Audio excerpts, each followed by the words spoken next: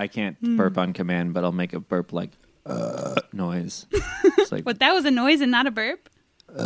yeah, that was just a noise. Wow. That was like the Inspector Gadget. It's really good. Mad Gadget. You're like the guy, who was the guy like in the 90s that did all the sound effects with his mouth and he was real popular for it? Oh, the dude from Police Academy? Yeah, you know what I'm talking about. Oh, I can't remember that guy's name. That's you, but just with burps. I think his name was like LaMar something. That seems right. I don't know though. LaMar Sound Effects? I don't think his name was LaMar.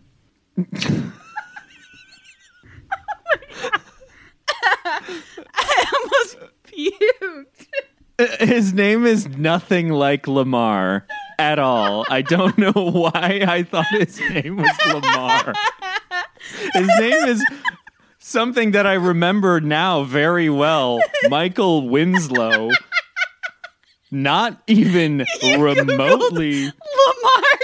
Lamar. His character in Police Academy was Larvell, but that's still not Lamar.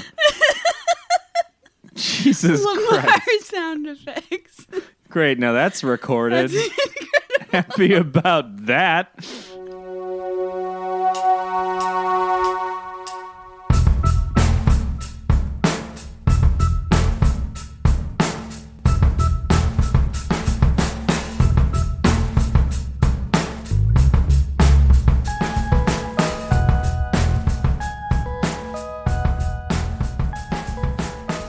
Hi, friends, and welcome to Screen Vomit, the only movie podcast for normal people. I'm, of course, your host, Kayla, and I do have a guest with me today, but before I get to that, if you like the show, you can follow me on Instagram and everywhere else at Screen Vomit, one word on all the things. Check out my Patreon at patreon.com/Screen Vomit. There will be a clip from this episode of Frankie's Foley on there. Go ahead and leave me a rating and review, please, on Apple Podcasts or Spotify if you like the show. You can send me an email at screenvomitpod@gmail.com with your thoughts on this movie or other movies, or suggest a movie. And just a little note, I'm going to be taking a tiny break, so no new eps until, March sometime. If you're listening to this when it comes out, just a heads up. I'm going on vacation, baby. Check out the old backlog if you miss me. How about that? All right, so getting to my guest today. This is their third time on the podcast, so maybe you'll recognize them. They were previously on my episodes on Diamantino and Together. They are an artist, a rocker, all-around cool pal, Frank OK. Okay, should we actually start the pod now? We really should. Okay, I'm here with Frank OK. Welcome to the pod, Frank. Hello! I'm very happy to be here, thank you. Hell yeah, and it's a welcome bark to Frank because this is your three-time? Your three-time. Three-peat. Mm-hmm. So yeah, normal's no Frank. There's no questions to ask up top. There is only me saying why I've brought you here today, why we have gathered here today. We've done a film. We've gone and done it. It's the 2018 film Chained for Life, which is a film that I just love to death and forced Frank to do a podcast with me about. It was great. I'm very happy you did. I wouldn't have even known about this one. It's been on my list that I send to people, forever. I saw this maybe a year ago for the first time. And yeah, it's been on my list all that time. People keep not picking it. And I'm like, I want to do this movie. And here we are, I guess. No, I'm so stoked. It was like, I really had no idea what I was getting into, and boy, it's good. Hell yeah! Not to like jump the gun here, but real good. I really thought you would like it, and I'm glad that I was right. If you would have come here and not liked the movie, also, I would have been devastated. I don't know what that would say about my character. I feel like. I mean, sometimes it doesn't matter, like, if we're both watching a movie that we haven't seen or whatever. Like, it's not a crime necessarily to not like a film that we do on the pod. But just this movie in particular, I just love so much, and I wanted to do it because I love it. And so if you would have not loved it, I would have been sad. That's all. Sure did love it. I guess I have to give a content warning up top that I'm going to go full sicko mode in this episode. Because... What do you mean by this? I've gone a little deep on the research, and like I said, I love this movie, so I think I'm just gonna. It's gonna be full dork mode, and so I just have to give a content warning up top for what's about to happen. Full sicko mode. Fantastic. Okay, so you had not seen this before. No, I watched it for the first time last night. Hell yeah. I was actually told to watch this film by past guest, pal of the pod, Mike Saunders. Mm-hmm. Was on our Tower episode about a year ago at this point.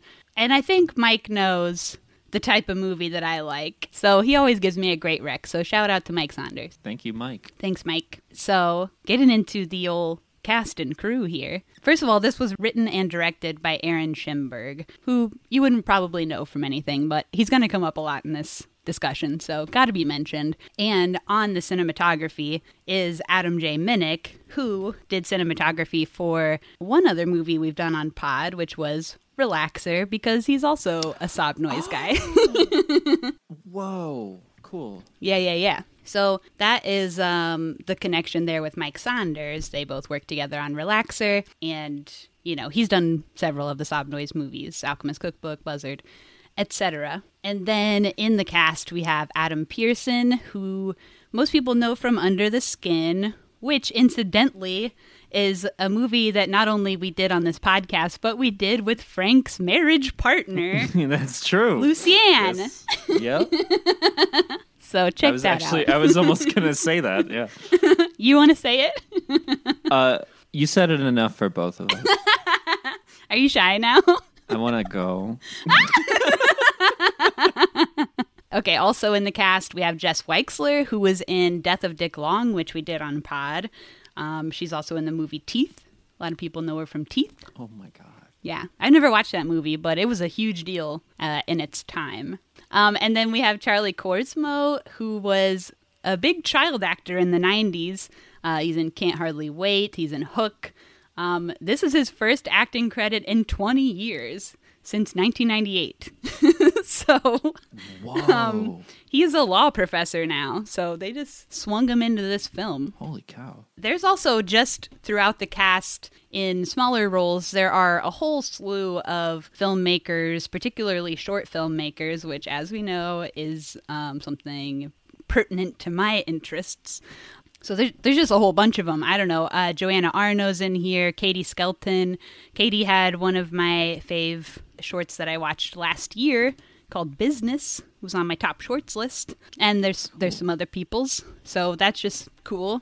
And then I still got two more things to say. A lot of the music in this film was also written and performed by the writer-director Aaron Schimberg, and some of it done by his little baby daughter as well, who also appears in the movie inside of his wife's belly, because his wife is in the film. Holy cow. That's really awesome. Isn't that tight? A family movie. And then, literally, this is the last one. Okay, I'm not going that hard on cast and crew, but I kind of am. Oh, I'm fascinated. Like I said, full sicko mode. The colorist for this film, okay, deep cred, Nat Jenks also did coloring on Death of Dick Long and She Dies Tomorrow, which are two films we've done on Pod, and a whole bunch of other stuff, a bunch of other cool movies too. But we've just done those two on Pod, so I don't know. That's just tight. That's all. That's all for cast and crew. Rad. Is that rad? Hey, I wouldn't have looked this stuff up, and I'm so happy you did because it's awesome. I'm really happy to know these things now. I'm going to have to, the mask voice, somebody stop me at some point. You're demonstrating your value as a podcast. My value as a dork with too much time on my hands to be Googling shit. And a microphone. Okay, critic scores. This has, if you can believe it, not only 100% on Rotten Tomatoes, 100%, but also from Google users, 69, which is just nice. I think that's nice as well. Yeah. Okay, so we can watch the trailer and then we can get even more into it. Let's do it. The patients have very serious diseases. They are highly contagious. If anything ever were to happen to you. That sounded like a real gun. Is everyone okay? What happened? I think there are hunters out there. If anything ever were to happen to you, I'd never forgive myself. There are some bold casting choices in this film. Do you have any reservations about it? Where have you been hiding? You gotta meet Rosenthal. Would you like how I shouted action? So good, but that one's not your job. The first trick to learning your lines is to stop worrying. Just stand in the shadows, and when I say action, then walk out into the light. Okay. Step out of the shadows and into the light. Let us now try it. It's just a rehearsal. Action. Who's there? Don't be frightened. No, but you need to say it exactly as you're emerging from the shadows into the light.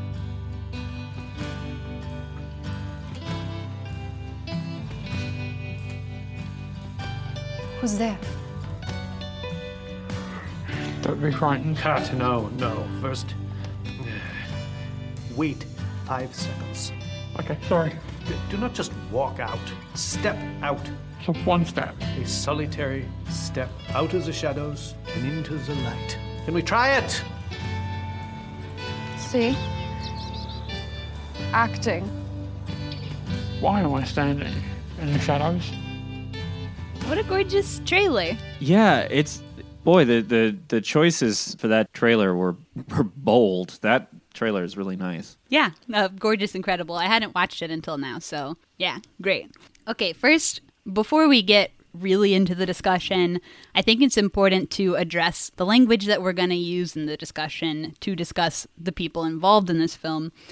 So this is a film that features disfigured and disabled actors and characters, and the term disfigured is the chosen term of the people involved. So I think that's what we will be using to talk about them, and I just wanted to address that. And also, Aaron Schimberg, like I mentioned, writer-director of this film, is also a disfigured person. He was born with a bilateral cleft lip and palate, and he actually wrote just such an eloquent and beautifully worded essay about the terminology and wording surrounding disability and disfigurement, both generally and also specifically in regards to his film.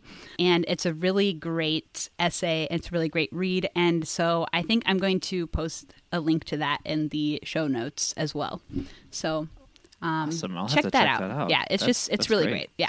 He's a great writer. I don't know what he does for his real job, assuming it's not filmmaking, but maybe it is. I don't know.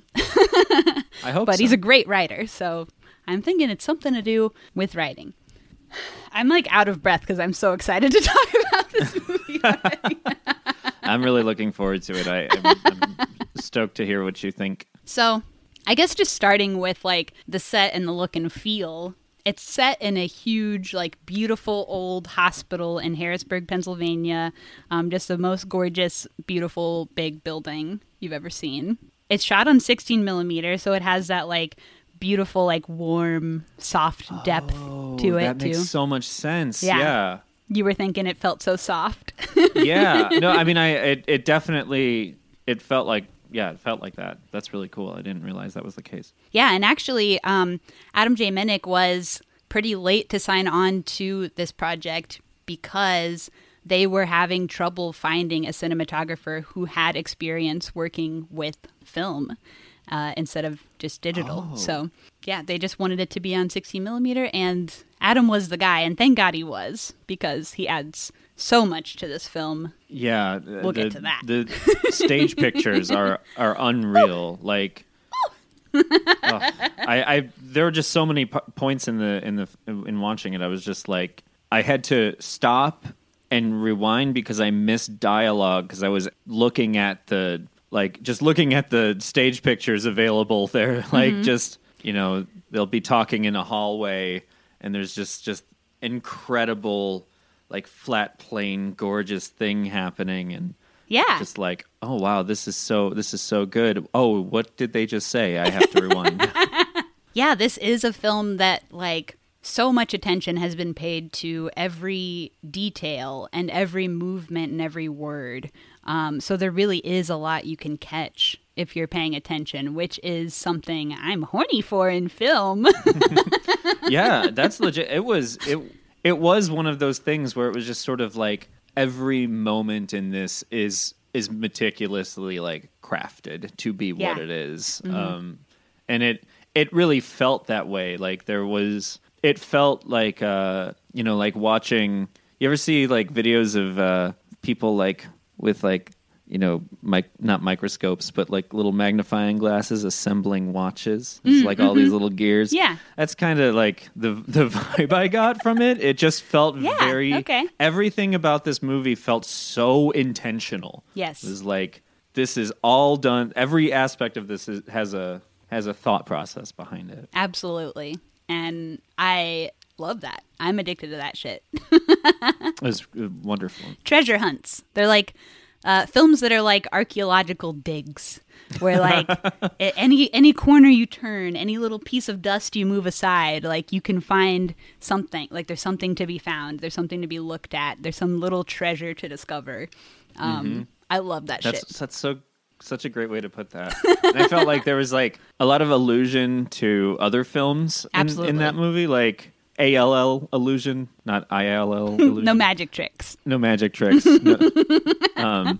That was something that was really cool, and like what sort of like tickled the nerd bone for me was like your nerd bone was going my off. My nerd bone. It's like a funny vibrating. bone. It's like a funny bone, but usually gets stuffed in a locker. Hell yeah, so we're both going full dork mode for this one. Or full sicko mode, as I like to say, because it sounds cooler. Sicko. 100. Okay, so we'll get into all of those things as we get through it, because boy, do I have some damn notes on this bad boy. Let's see. This film, not only is it sort of non-linear, but it kind of moves in and out of different planes. So we have like a film within a film thing going on, which I refer to as the interior film and the exterior film, just for clarity. There's at one point a dream sequence. There's another film that the extras are making. So there's like a few different levels on which this film is taking place. But I think at some point when you're watching it, the levels kind of become irrelevant. Like, it doesn't really matter which part of this is reality, which part of it's now or before or later or inside or outside. I think you just kind of take what's going on and aren't really as concerned with reality, I guess. That's just my opinion. Yeah, it felt at points like sort of like the way that something like Mulholland Drive would distort time, or Inland Empire in particular. I've never seen either of those.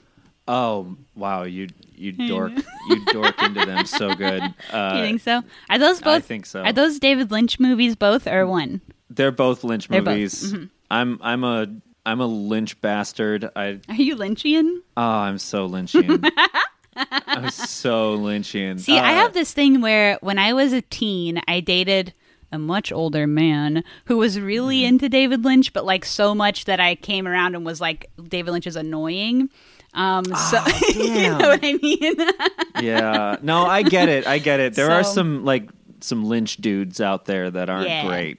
And I have not rechecked in with any David Lynch since then, since I was 19 or 20. Oh, wow. And I'm about to be 33. So I probably should check in. I've been wanting to see that one, Lost Highway. Does that have Patricia Arquette? Is that David Lynch? That is. Okay. That is. That one's I've been eyeing recently. That one's good. I love Patricia Arquette. That's really why.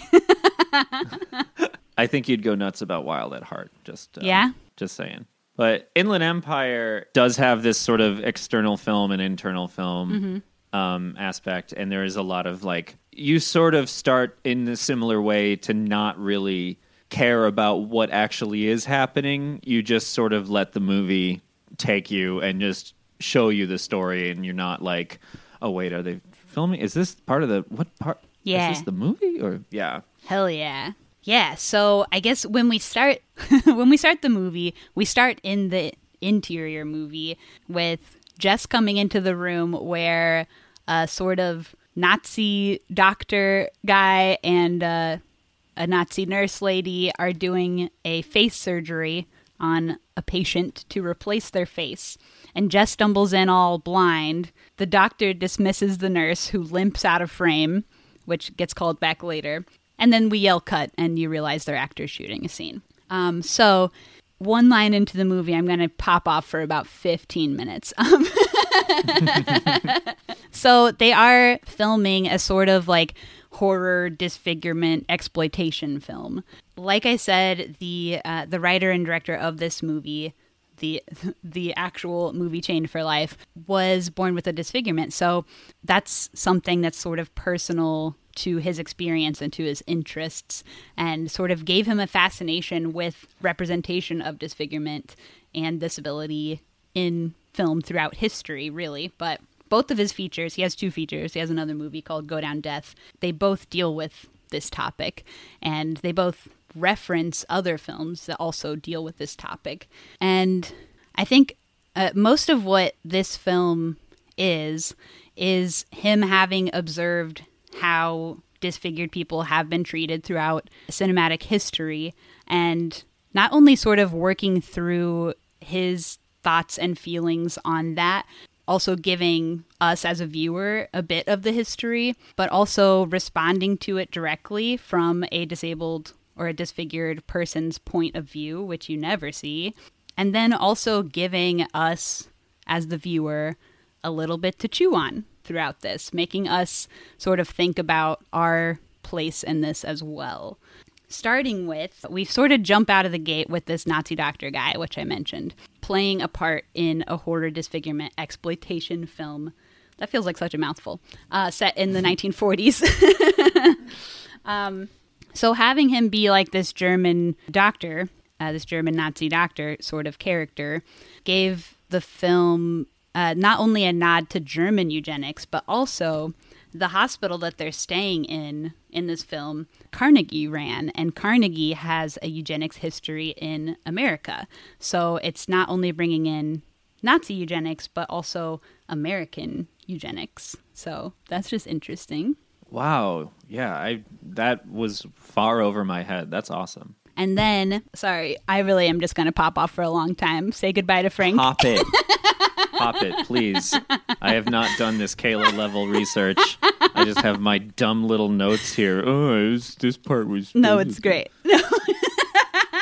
You're learning in real time, and that's actually great. If you had as many notes as I had, then it wouldn't be an interesting conversation. You would just be like, yeah, I know. I know, yeah, read that too. Yeah, we have the same internet. Well, you can rely on me being unreliable. Okay, so also having this interior film be a sort of period piece, because the interior film is set... The director says it's set in the 1940s. I don't think that's ever necessarily said out loud in the film, but you can tell it's not current day either way. You can tell it's kind of a little more of a period piece. So it's kind of set in a time when, maybe prejudices were a little more overt. And by having this interior film be a period piece from so long ago, and then still having the exterior film be in the present day, present timeline, whatever. In that way, we can also sort of observe and examine how much or how little things may have changed throughout history, throughout that time, in the way that disabled and disfigured people are treated. It's like a lot of this movie references the 1932 film Freaks, and on the set of that film, the disfigured and disabled people had to eat in a separate cafeteria because the able-bodied people said they made them puke. So that doesn't really happen now, but if he would have made the whole film in that older time period, it would be a lot easier as an audience to separate ourselves from that kind of behavior. Just to say that's like outdated behavior. And, it's not, I'm not like that, But a lot of this is about bringing attention to how we do treat it now, also causing us to examine our own prejudices and our own thoughts and our own reactions to disabled and disfigured people. I'm stoked. Frank's napping while I go on my podcast. I'm very much enjoying what you have to say here. Okay, so although this movie has some representation of filmmaking to it, it's not really about filmmaking, but more about representation in film and how that's been throughout history, and also how that can possibly like influence our perceptions of certain things. And they show that through both the film and the set. So by having that filmmaking aspect to this movie, they're showing sort of both sides of that. Because disabled and disfigured people throughout history have almost exclusively been utilized as either the object of horror or inspiration porn, and rarely just get to be normal. And even if you think about it, like with all the diversity movements and the conversation around representation in film, gender-wise and sexuality and things like that are always coming up, ethnicity, but not really disfigured or disabled representation as much. And even the director said with his experience doing this movie and doing festivals with this, was that he felt that people were trying so hard to be PC that the conversation around it got shortened or not talked about at all, because people are scared to say the wrong thing or feel like they don't have the right to speak on the issue, and they're just kind of scared to even address it, which sucks. So they just kind of get left out entirely. Sorry. Now you can talk. No, I think like it's an interesting lens to watch this through, like having seen Todd Browning's Freaks. You know, I think that the concept of the freak show has become the inspiration porn. Like, I think this sort of gawking at these very normal people trying to live normal lives who are disabled or disfigured, like, is the new version of the traveling freak show. Like, you know, people want something to gawk at, and the thing that they would like to gawk at has not changed. Just the presentation of it has. And I felt like that, to me, seemed like a point this film was making. There is that part where, well, I mean, first of all of the disabled and disfigured people in the film are bussed in, while all of the other actors in the film get private limos and cars. And then the disfigured and disabled people in the film have to stay sleeping in the hospital. And one of the characters, Stephen Plunkett's character, walks away and says, "Oh boy, I'd give $1 million to know what goes on in there." Yeah. And like, it's just this gawking, gross. So getting off topic here. Sorry.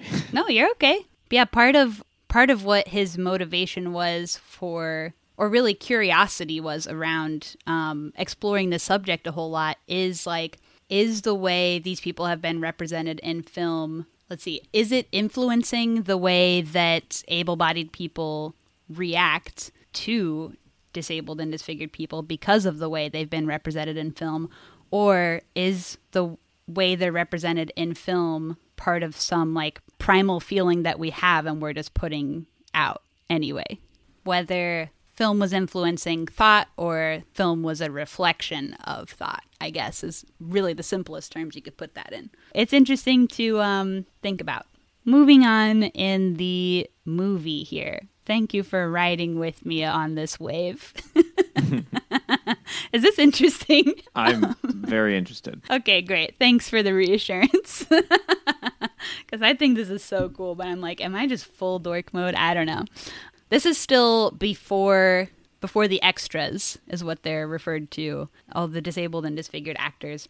This is before they have arrived still. So we do get like a great scene. There's a couple of these like wide entryway shots. I don't know what you call the space of this place, entryway or hallway, shots of this like people like running around everywhere, total chaos. Like somebody has a prop they can't figure out where to put down. There's like a boom guy running past. There's like people with questions who can't find somebody to talk to, you know, just like kind of chaos everywhere. This shot, this first one, is maybe our first like real glimpse in this film of some of the genius cinematography from Adam J. Minnick.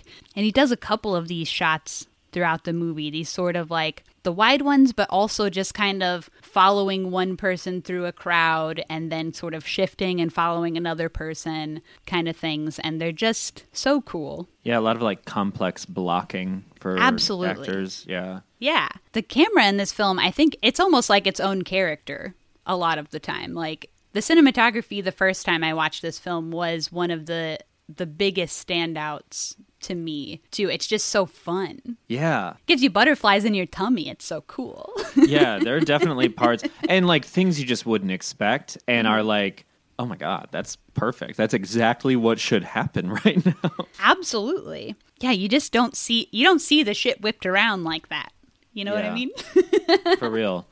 And I think like the specific choices around who gets extreme close-ups at what point and how those shift out of that, it's beautiful. I mean, that doesn't really happen in that scene, but it is great. But it happens throughout the movie, and like, yeah, it's always very interesting. It keeps you on your toes. I watched The Player, the Robert Altman film. Have you seen that? Oh, I just watched that. Really? I love that movie. Yeah. I watched. Are you talking The about Player. the intro sequence?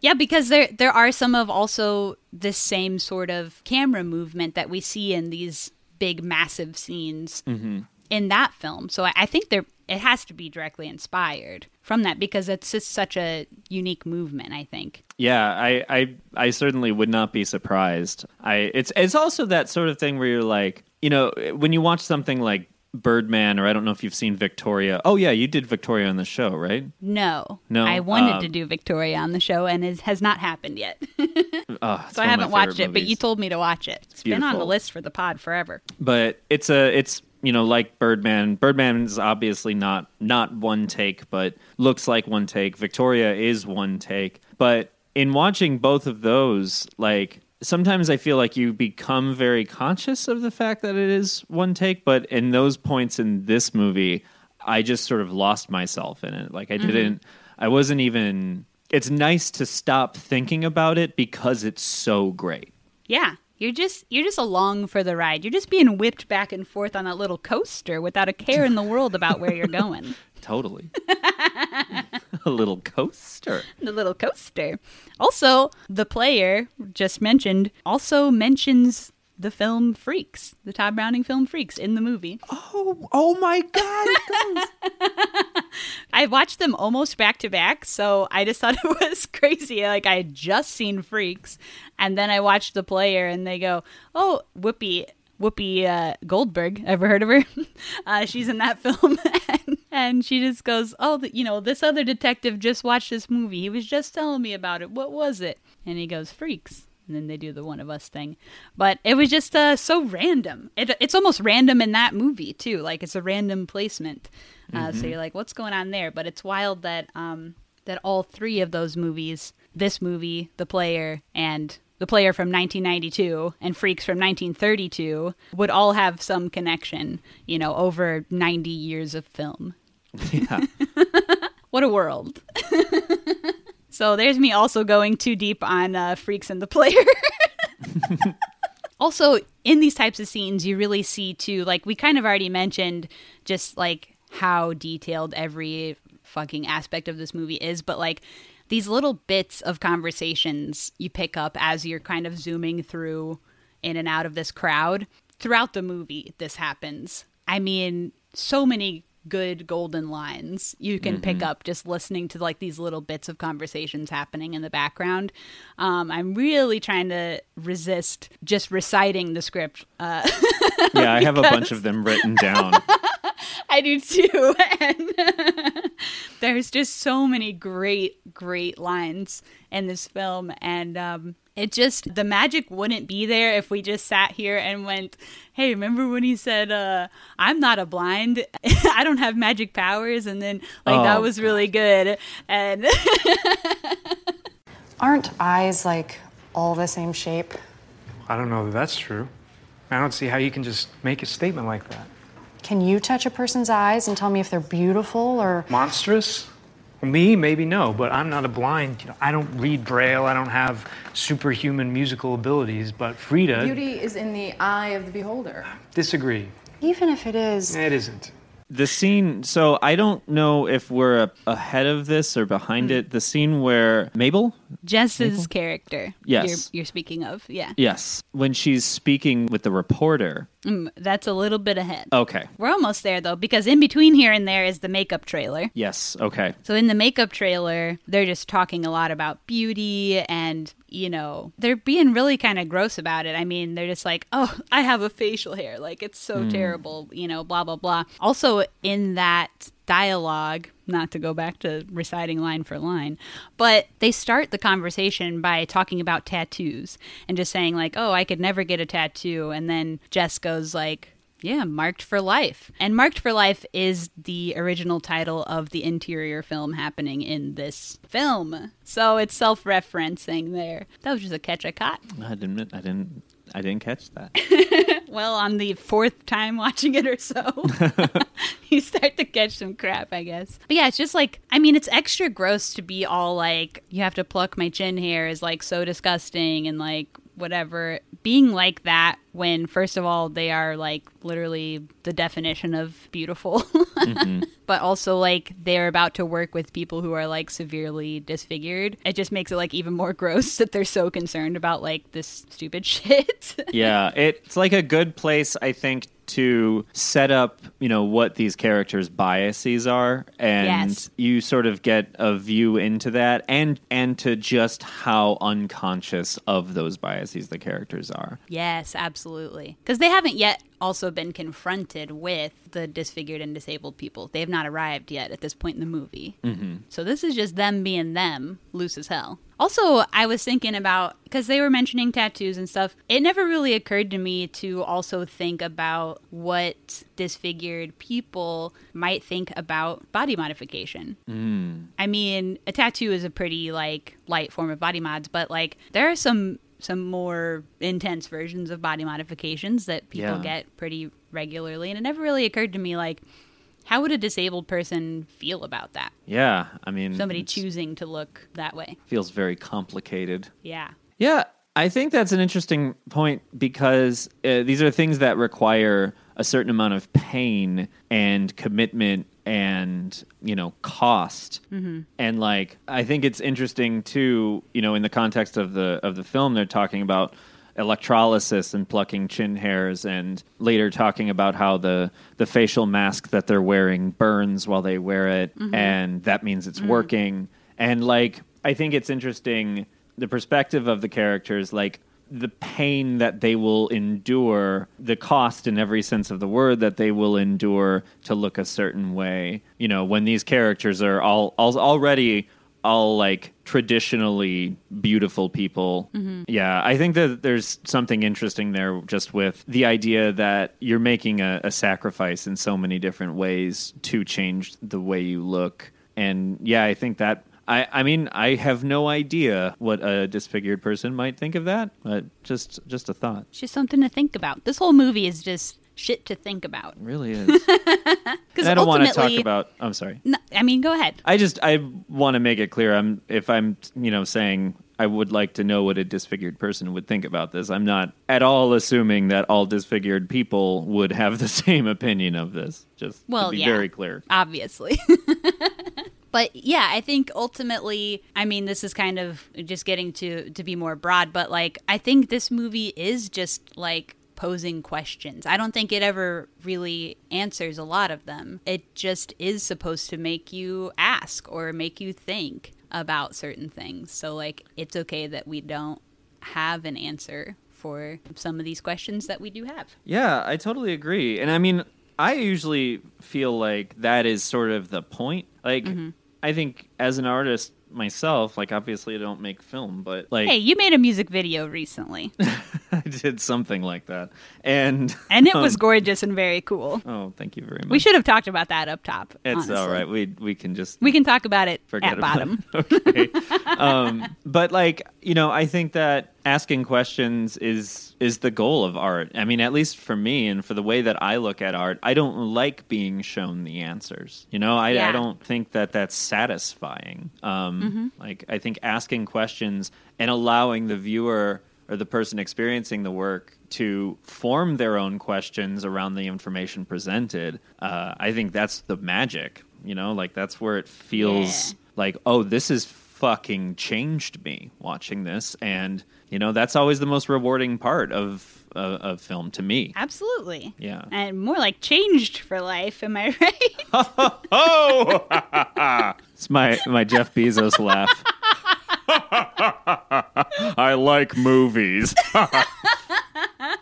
Oh, that's pretty good. Frankie's been working on their impressions and sound effects.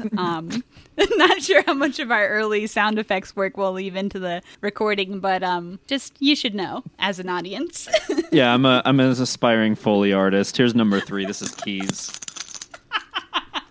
So you can use that in your film. Frankie's sound effect please. name is LaMar. LaMar sound effects. Sound effects is all one word, and none of the vowels are correct. It's like no effects, but sound effects instead. Yes effects. LaMar yes effects. Okay, back to the movie. Mm-hmm. Jess gets interviewed about her part in this film, which you wanted to bring up. Did you have a thought on that? I just thought this was an excellent, and I mean, the exposition of this film, I feel like, is pretty long and pretty lush. Mm-hmm. I thought that this conversation felt to me very much like a thesis statement where the reporter is asking, how she feels as a sighted person playing someone who is blind. Mm-hmm. And because her character in the interior film is a blind person. Yes. And her response is like, oh, well, Orson Welles played Othello and he could play a black person, and, was sort of like talking about blindness in a way that seemed very ill-informed and very condescending. She was like, I just feel like all blind people, must feel excluded. And, while at the same time she's viewing Orson Welles' blackface as a skill and as like something to be praised. Mm-hmm. I think it was a great way of talking about, like, we know that disfigured, disabled people and people who aren't us, who aren't me, who aren't you, that we can somehow understand another person's experience that we have absolutely nothing to do with. And her sort of, assertion that because she's an actor, she can understand that, and that she does know what the experience of blind people would be like, and can draw from that. And I think that was one of my favorite things about the start of the film was it just felt like, here's a dinner tray, and on the dinner tray is all the problems we're going to talk about today. Yeah.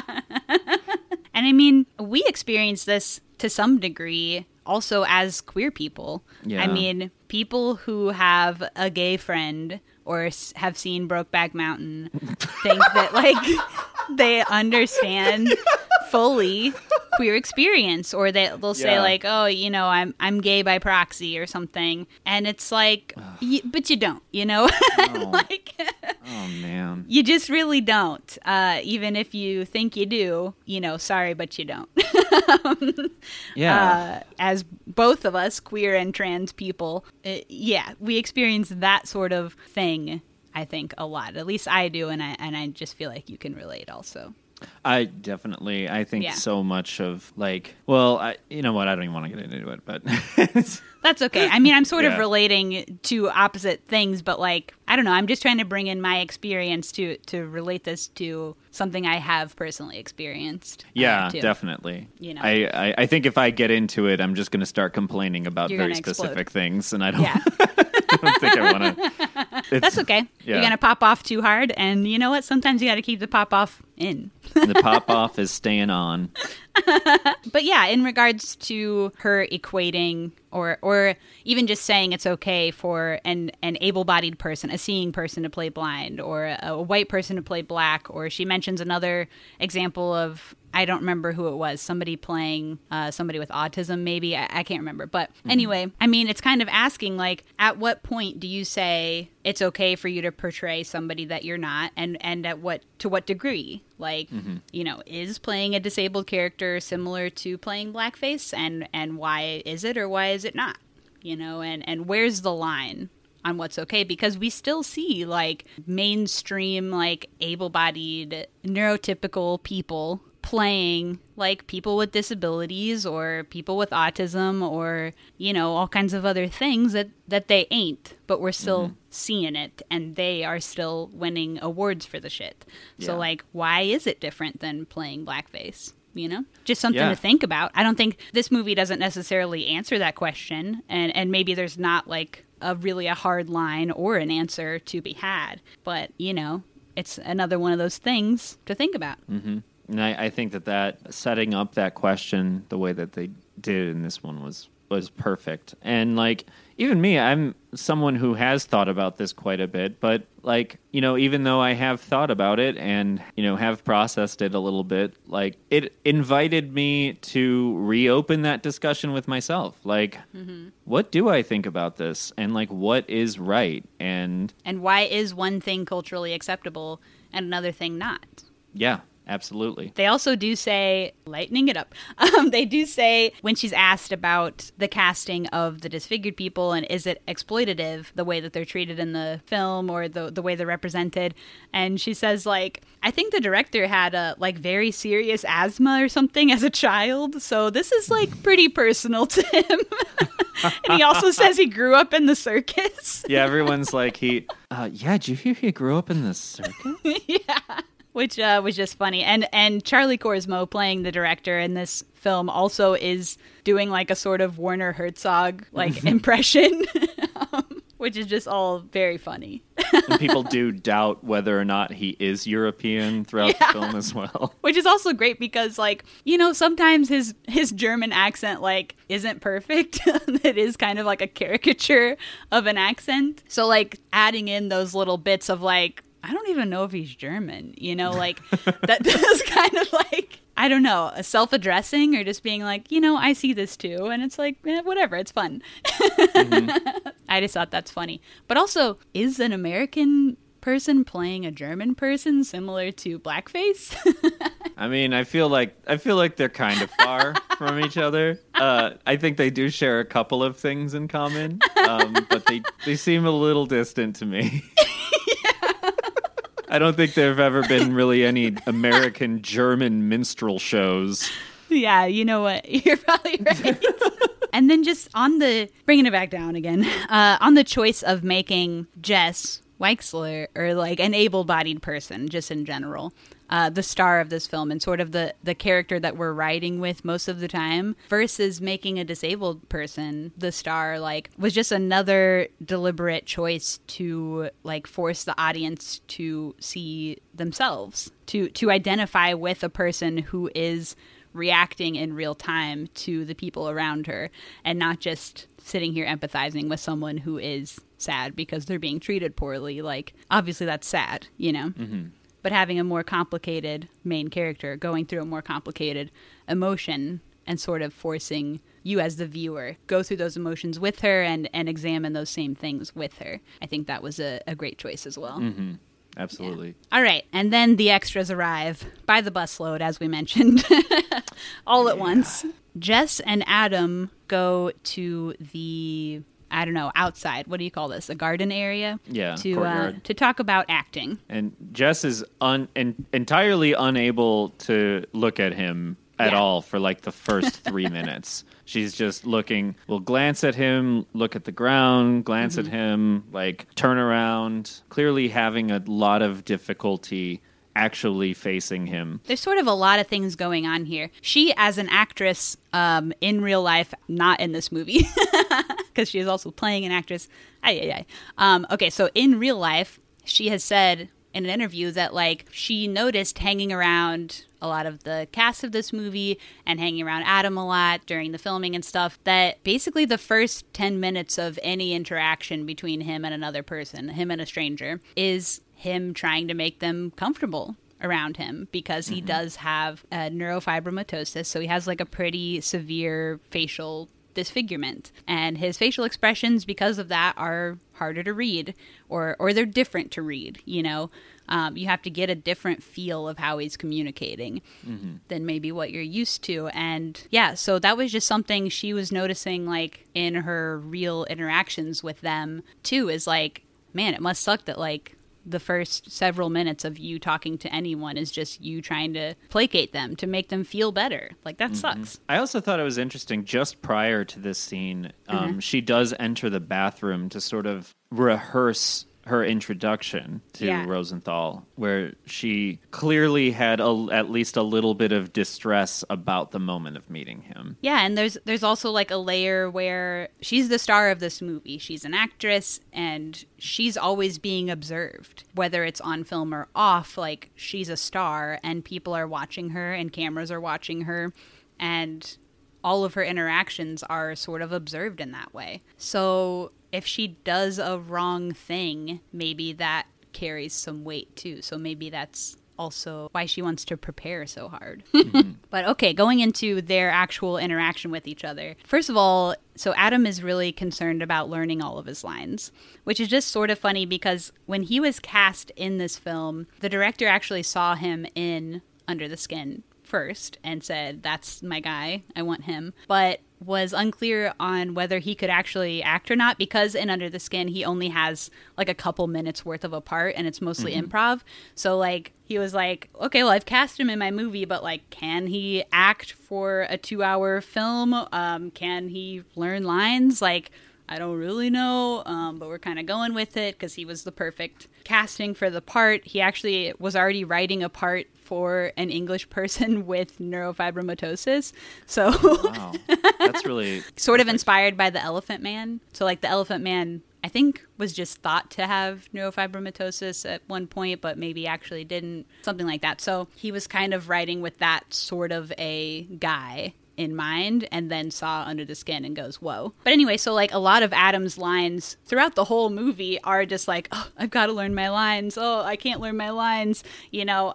So I just thought that was kind of funny because that was actually a concern with casting him in the film, was can he learn lines? Wow, that's a funny, that's a funny bit of info. And for what it's worth, as a person who's only been in one or two other films, he was great. He was excellent. I think he maybe does something on TV overseas that we don't catch. But yeah, so he hadn't been in that many things, as far as I know. So he asks her for acting advice, at which point, first of all, the camera here slowly becomes like Adam's point of view. He kind of like dissolves and then the camera is his eyes, which was just a gorgeous camera movement, incredible, flawless. It blew my mind. It was beautiful. Yeah, it was you got butterflies in the tummy.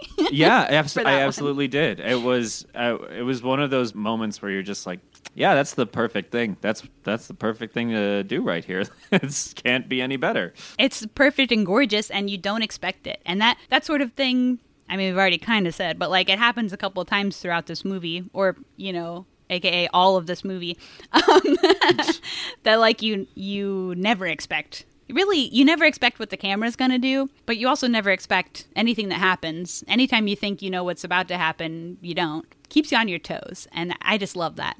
As a person who's seen, you know, way too many movies and is watching movies all the time, having a movie that can keep you on your toes gets less and less frequent of an experience. So it's just a gorgeous thing when it happens. So the camera thing happens, which is gorgeous. She gives him acting lessons, but they're all face-based acting lessons. So she says, tell me an emotion, and he says like sad, and so she like whatever does a frown and like makes tears come in her eyes, and etc. It's all face-based, which is, you know, her teaching him how to act based on facial features or facial expressions is sort of tone deaf because of the way his face is. It ain't gonna work the way that hers does, you know?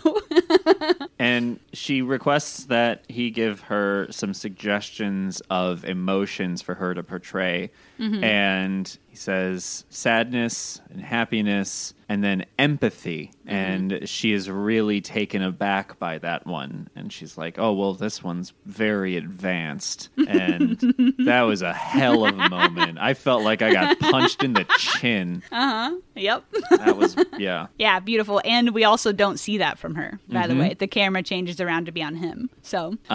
Sure does. So that's just interesting.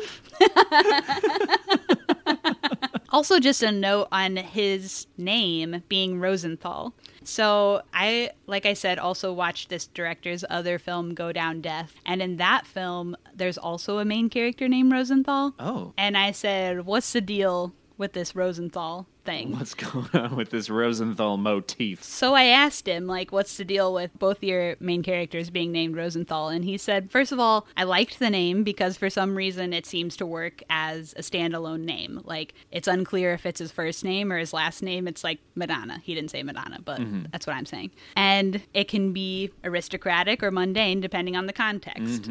Yeah, wow. And he was like, I didn't really want to reuse the name, but he goes, I couldn't think of anything better. And also I figured no one saw Go Down Death anyway, so no one would notice. So ultimately it means nothing, and he just liked the name, which I think is kind of funny. You know, like I said, these movies are like archaeological digs. Like there's always some connection to be found, some reference, some nugget. You know, and just to have something that seems like a nugget but actually means nothing, maybe a more obvious nugget that actually means nothing, I think that's kind of funny. It's kind of almost a prank. Red herring? Is that what that is? Red herring? Yeah, I don't know. Maybe. Is it? Might be. I don't really I know what should that know means. what that means. I have no You went to college.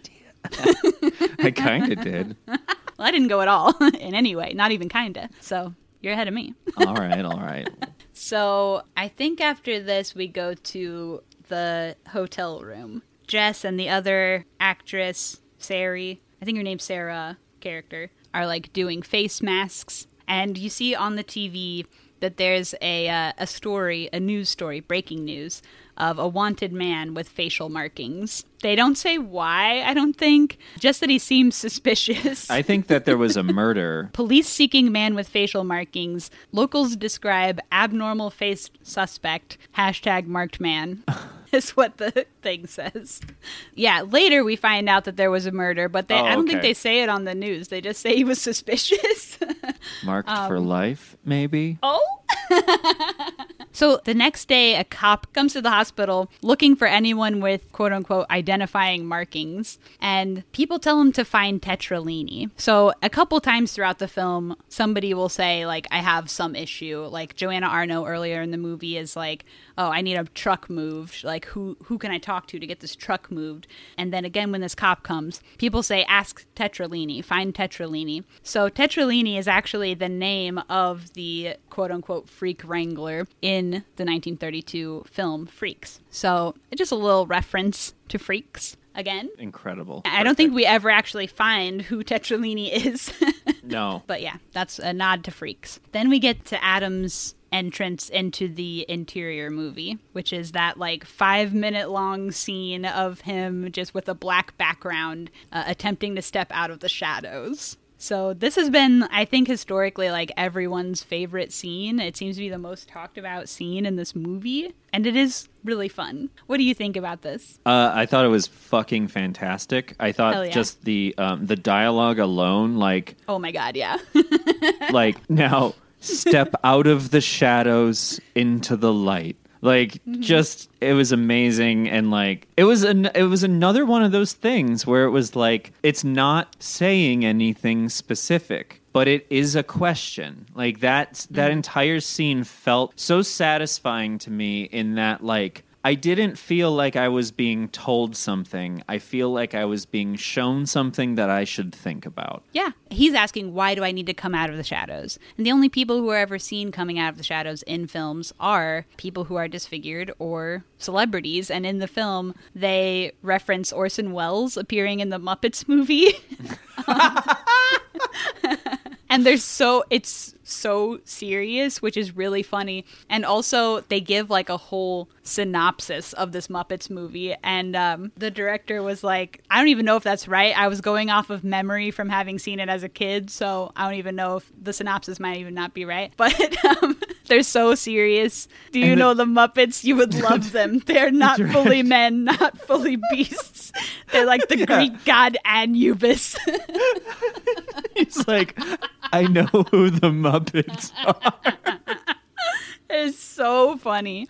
But first of all, it's hilarious. But secondly, in a way, he's sort of likening a disfigured person to being similar to a half man, half beast. Like, you would like the Muppets because they're half men, half beasts like you, you know? Yeah. Just piling them on there, but just delivered in such, like, the whole film, like, it's making you think about things that are really serious, but it's also, like, really funny at the same time. It's really funny, silly, goofy, but also it's making you think about things that are really more somber to think about. I think that's across. It's not too heavy, though. Yeah. Yeah, I think across the board, that's like one of the greatest strengths of the writing is that, like, it doesn't play fast and loose necessarily, but it doesn't, like, the movie has a very, very clear message in what it at least wants the viewer to be asking themselves. While at the same time, that message does not feel heavy-handed. I don't feel like it's being drilled into my head. It's not being preachy. Yeah, that's the word, yeah. Yeah, I absolutely agree. Like, it doesn't feel preachy in any way, but it does make you think.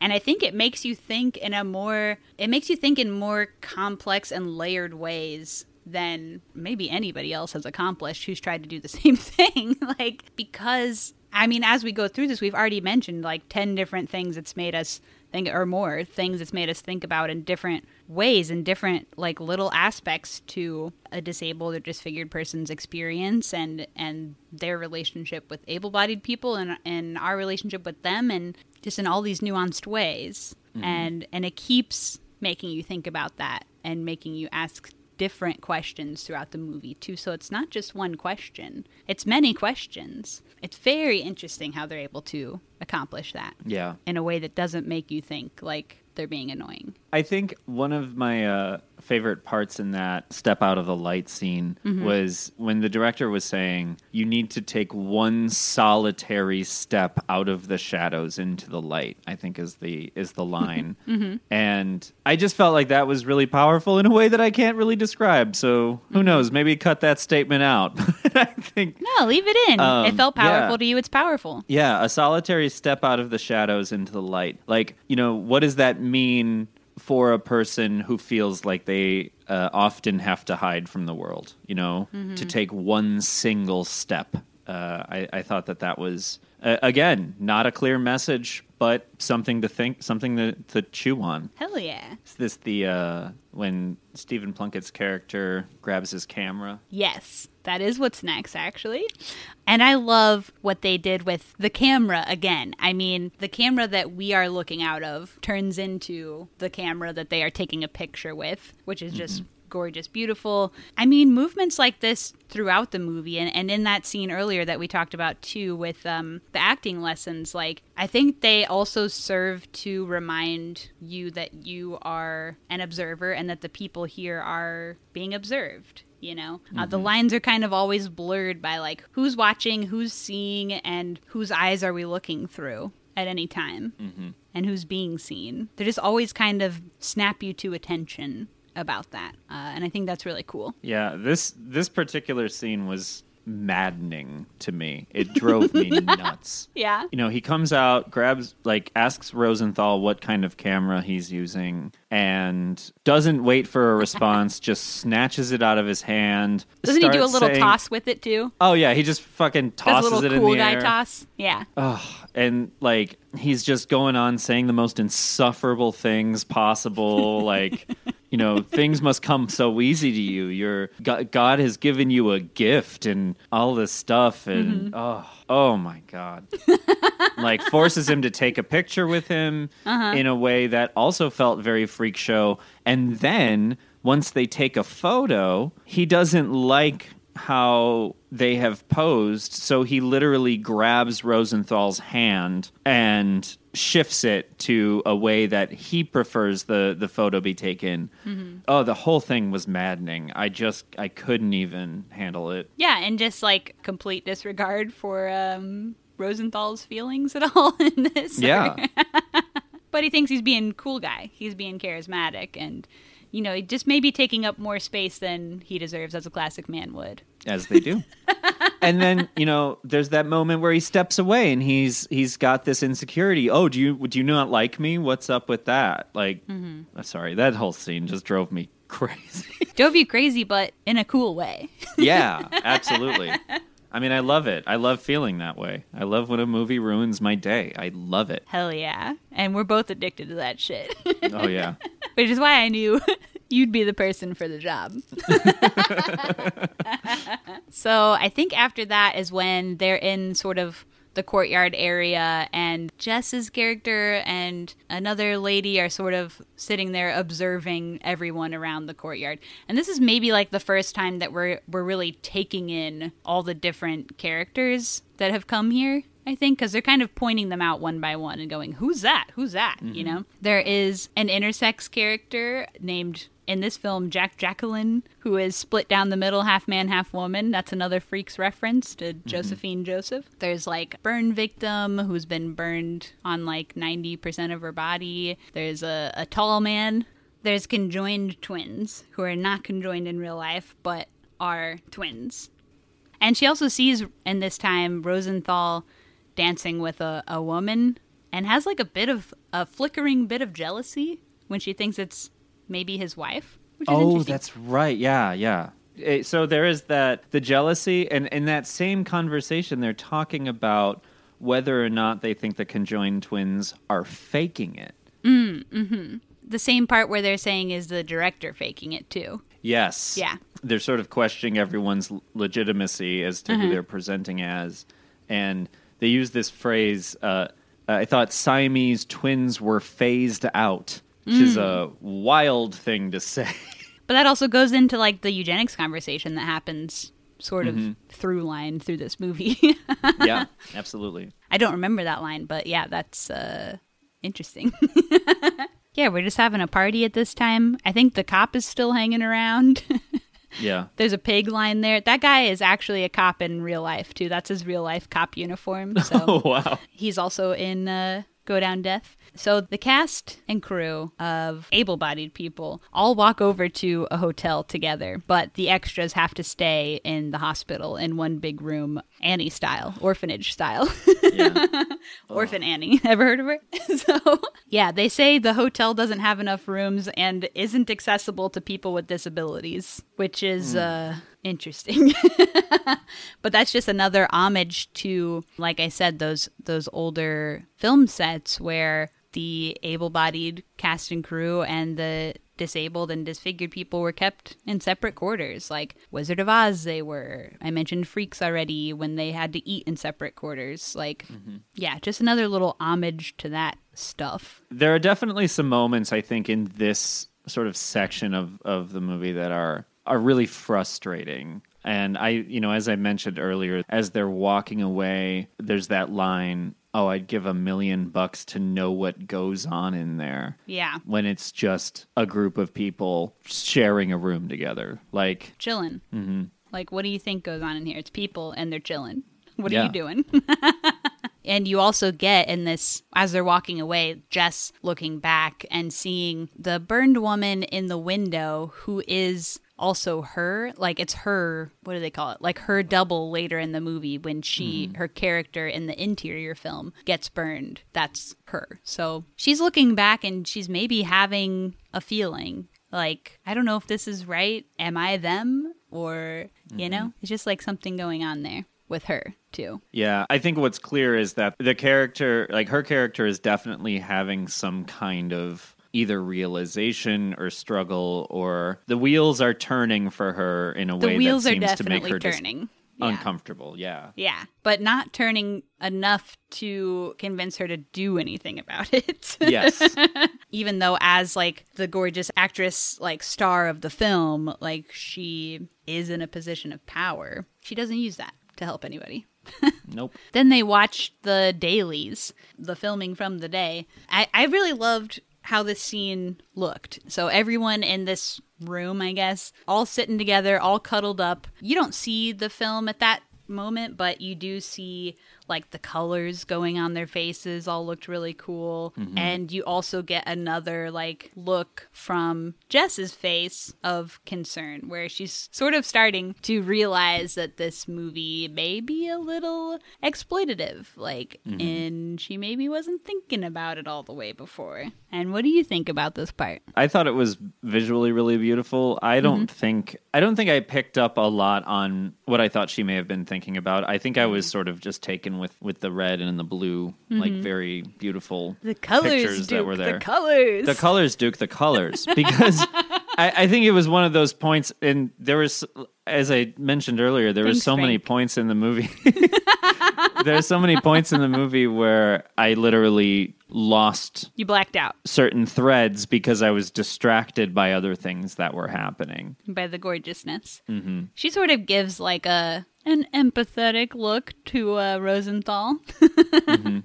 So we see she can make the face. We also do get some shots of the internal movie. So there is a gorgeous shot of Sari Lennox and Sammy Mina in the mirror scene where the mirror's kind of cracked and Sari Lennox is like looking in the mirror and then has to turn around and gasp as Sammy Mina pops out behind her.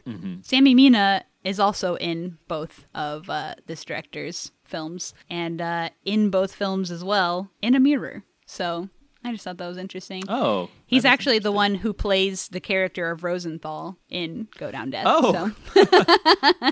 Also, that scene was real. So it's them just getting multiple takes of like her turning around and gasping as he comes out behind her. And so, you know, they'll cut like, do it on this mark, or like do it a little sooner, or, you know, whatever, giving notes on her performance and making her do it again. That was actually real cuts and restarts, and she didn't know it was part of the film.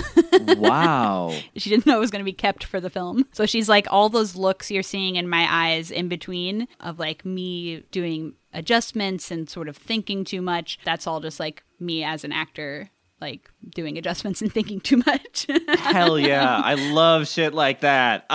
Later in the film, there's also a part where the Nazi doctor guy flubs a line, and that was also a real flub that they kept in. So really?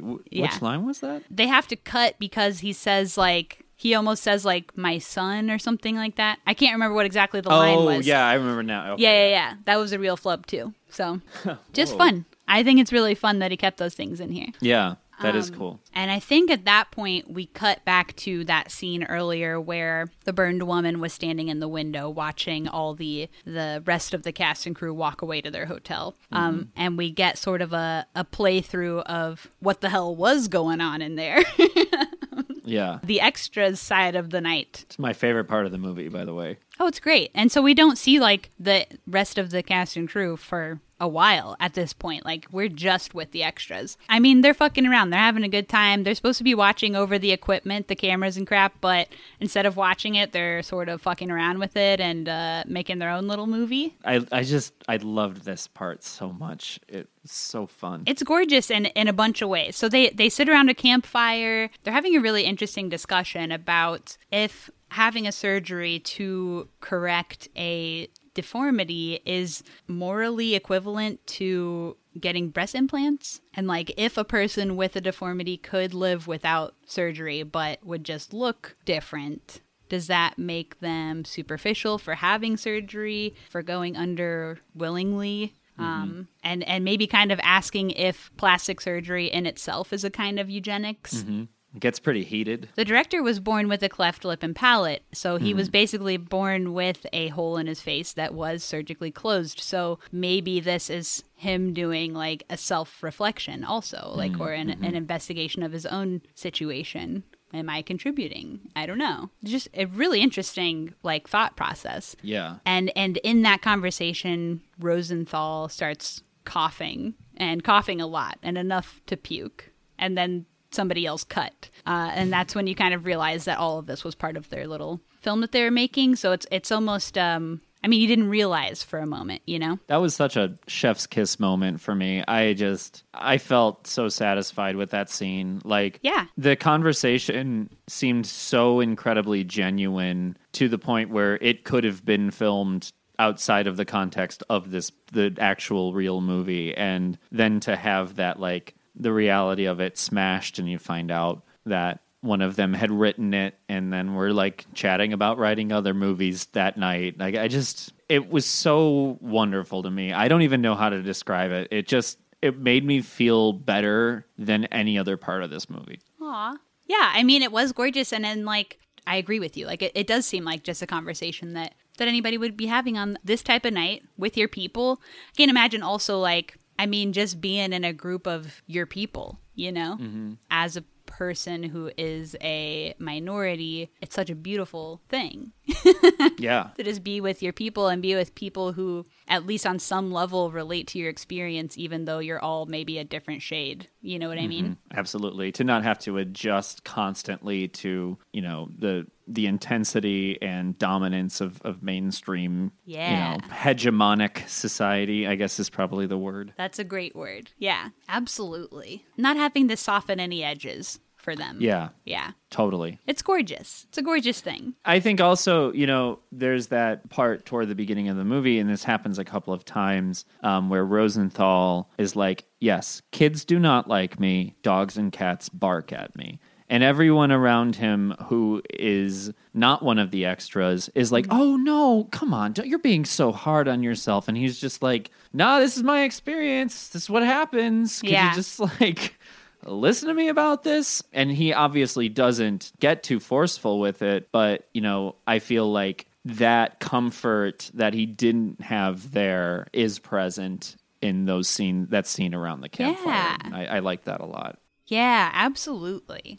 That's a great point, yeah. And then after they yell cut, they ask Rosenthal to write a movie. They're like, write a movie, tell us about what your movie would be if you could be anything you wanted, no holds barred, and you can look like anything and whatever. And his movie or his dream is to be a waiter.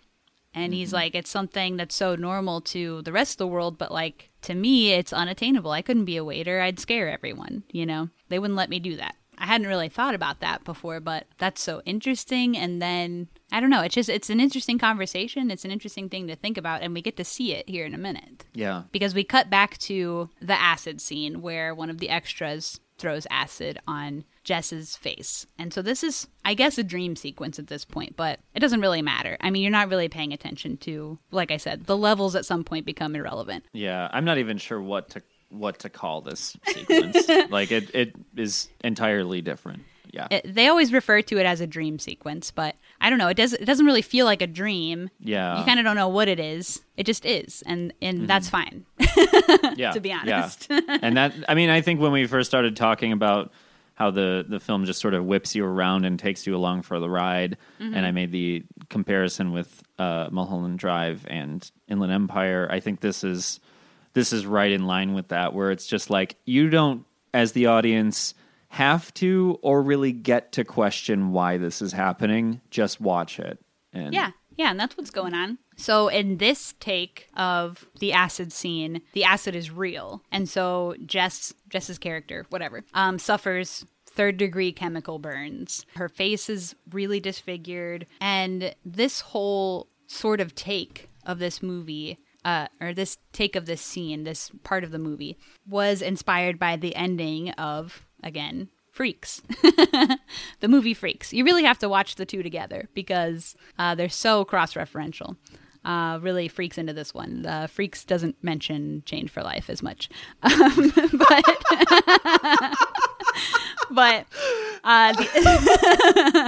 the initial concept for Chained for Life was, I mean, and it morphed a lot from that concept, but the initial concept was a continuation of the ending of Freaks. So at the end of the film Freaks, all of the quote-unquote freaks, they disfigure an able-bodied, beautiful woman and make her quote unquote one of us, one of them. And it was curious to him, like, then what does that say for her life? Like, is being disfigured the worst thing ever? Because that's kind of how they treat it in Freaks, like nothing worse than becoming disfigured.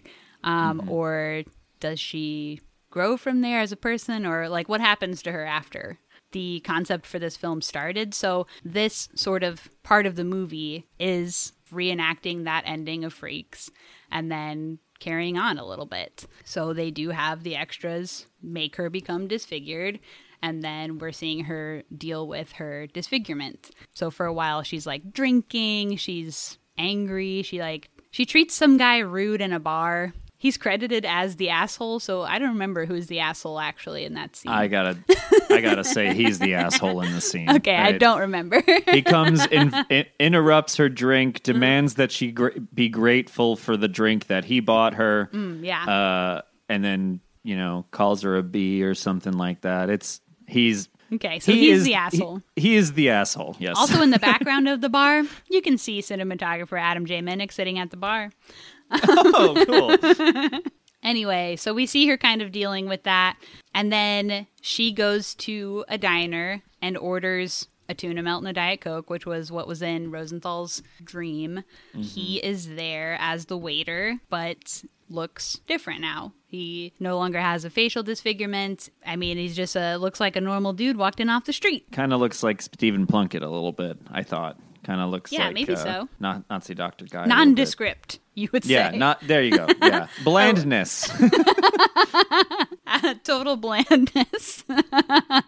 But it's Adam Pearson's voice coming out of him, and he says, like, the doctor fixed all of us. He came up with this procedure, he fixed all of us, and you look around the place, and it's, all of the cast of the movie, but they're, for lack of better words, they're normal now. The twins have been separated, and yeah. And he even says, like, I have a dog, and dogs love me now, and, like, you should get the procedure, like, you'll feel so much better. And part of what's being asked here is when Rosenthal is momentarily cured, like, how does that make us as the viewer feel? Like, is that a positive thing? Like, it seems like something you would want, but, like, or do we miss Adam? Like, do we feel some kind of loss for him?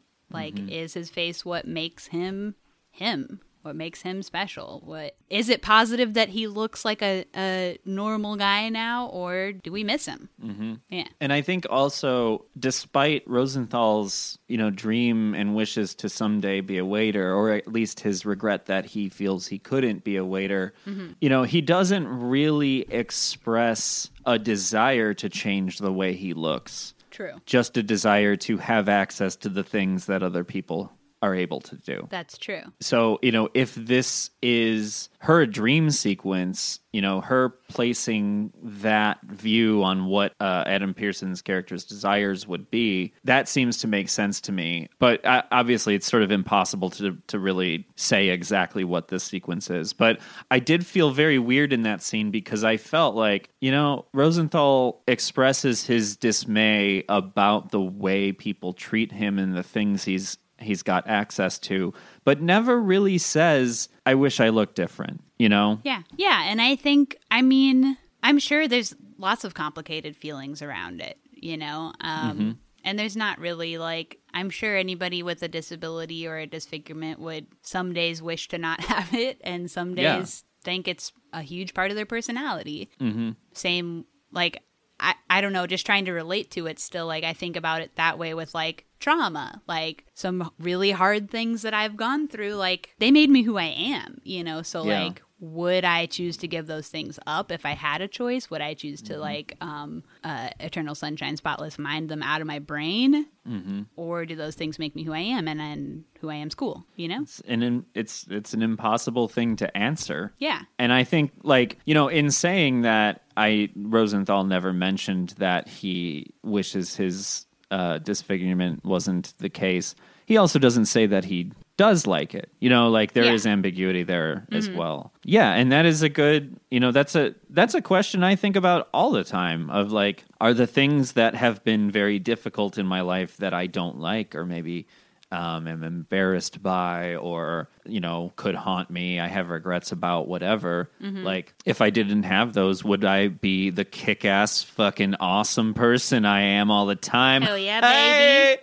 I think, sometimes it's frustrating trying to navigate queerness, for example, and particularly people's expectations of what queerness looks and sounds like. Sure. And I know we've had this conversation both on and off pod. Yeah. Just for any normals who aren't aware, both Frank and I are non-binary, so we have these discussions a lot. Yeah. And like, would I want to not be this way? No, I love it. This is great. This is perfect. I wish I would have figured this out a long ass time ago. Decades ago. Yeah. Yeah, but it's I like these things about me, but the struggles they present suck ass. So. And they mostly suck also when you are confronted with a cis person's expectations of how you should be presenting and why you aren't meeting those requirements in their brain. Yeah. Why you aren't meeting those standards, which maybe is also relatable to a person who is disfigured's experience. Like when they're alone or when they're with other people who have disabilities or disfigurements, like they're not thinking about what's going on with them. It's not until they're confronted with the expectation of an able-bodied person and they don't meet those expectations that then they go, well, this is causing me grief. Yeah.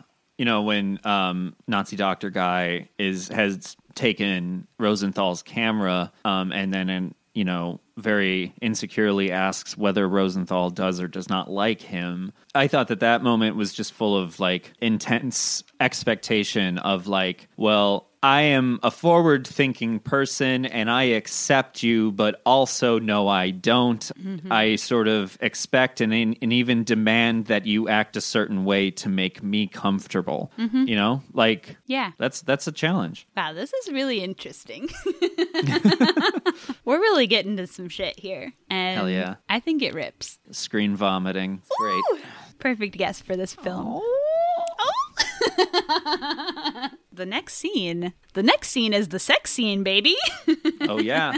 Rosenthal is back to looking like Rosenthal. I don't know. We're snapped back into fake reality, which is the interior film. Also, how does this bad boy get the job of both boinking Scarlett Johansson and Jess Weixler? Okay. Goals, baby. Yeah, for real. For real. Literally in 3 films and 2 of them boinking 2 of the hottest chicks on earth. So yeah, they do have a little sex, and the camera pans around to show also the 10-person crew watching as, the sex is unfolding. So you're not only getting that moment between them, but you're also getting the reaction of how people feel about watching what's happening, which is mostly sort of blank stares or unsure how to react kind of reactions. I was unsure how to interpret it. I watched that scene, and then, at the end when the director cuts, I don't remember who it is, like script supervisor or something. Some other person in the crew is like, oh, she dropped her German accent. And the director is like, it's fine. I want to wash my hands of this. Yeah.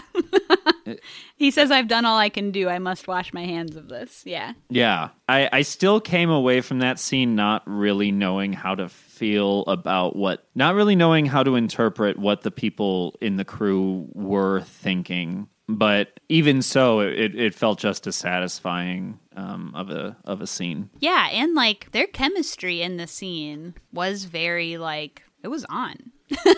Oh yeah, for sure. I mean, it was hot and heavy, and Jess, the in real life actress, outside of the movie in an interview, talked about this scene, saying that like it was sort of exciting to her in a way she didn't expect, because there was no way to plan like how she was going to kiss Adam Pearson until she did it, because his lips are not the same shape as other lips she's kissed. So like there was like a sort of anxiety going into it, and then when she did do it, she was just kissing him and him uniquely, you know, like having a physical connection to another person that was entirely unique, and something she'd not experienced before and didn't know how to prepare for, which was just an interesting thing to think about. I wouldn't have really thought about it, I think, but she was like, I'm sad that you couldn't see it on camera because like her hair was in the way. It's kind of shot from behind her head. She's like, it was really interesting and sort of exciting in that way. That's interesting. I should look up these interviews. I'd like to. Well, the ones that I watched are on the Blu-ray extras. Oh. So get that Blu-ray, folks. I guess so. I rented it on YouTube. The commentary on the Blu-ray is also very funny. Also, we can't conclude discussion of this scene without mentioning there's also a hog reveal. Oh, that's right. We see hog, baby. That's right. That's right. Hanging brain. We see some hanging brain, and just has to be noted before we can conclude that scene. Interior film is wrapped. Jess is back to having brown hair. She's out of character now. She's normal. People are kind of saying their goodbyes, and you kind of get this, like, these people have kind of spent all this time together for however long shooting this film, and now they're like, I don't know, maybe never going to see each other again. So it's like that type of relationship. So Jess and Sari and the Nazi doctor guy, I never learned his name, I guess. I just know his real name. I can't what was his real remember. name? Stephen Plunkett. Okay, so Stephen Plunkett and Sari and Jess are all in the room together. Sari leaves the room. She's the same person who was the nurse at the very opening, and as she's leaving the room, she trips, which I just thought was very funny. Sort of Also, nod to her limping out of the room in the initial scene. What? I just wanted to mention that during this scene, they really wrap up the Todd Browning's Freaks thing here when Jess says, "One of us," and she responds, "One of us." I was so giddy at that. That just, it felt so perfect to You me. did I was Leonardo like, DiCaprio. You pointed at the screen. I did. I was like, yes. Okay, I know we're at the end of the movie now because they just did that and it was perfect. Hell yeah. Sorry to interrupt, but I had to talk about that part. That's great. Hell yeah. So yeah, Sari casually trips going out of the room, and I just thought that was really funny because there's really no attention paid to it at all. She just trips and walks out. Throughout the movie, they kind of rag on digital versus film a couple times. They do a couple jokes about it. They're always very funny. What's this about anti-laughing cream? It's just a joke. Ediraisu non procul, abest risus. Laughter is never very far from derision. Who said that? I have no idea.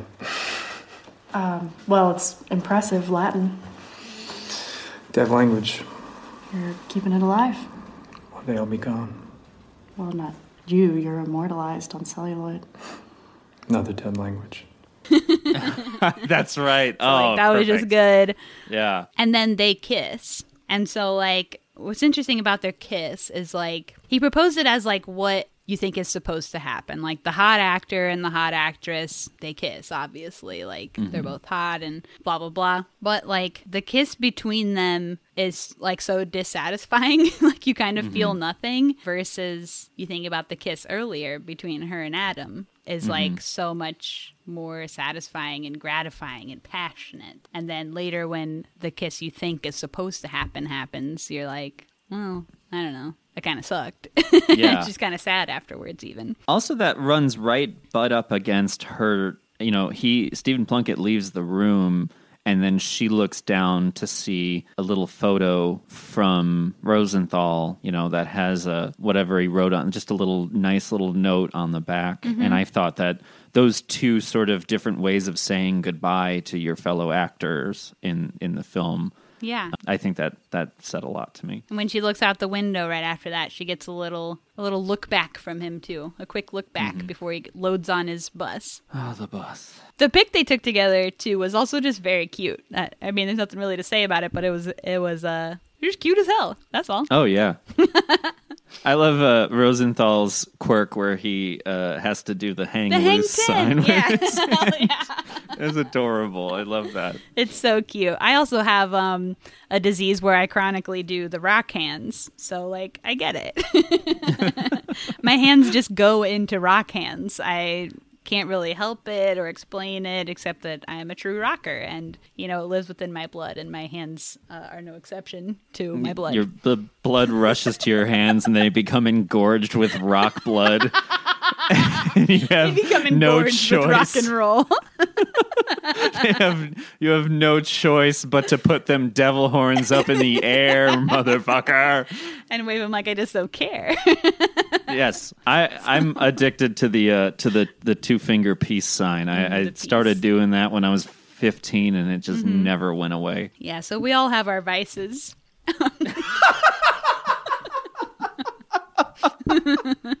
Our cross to bear.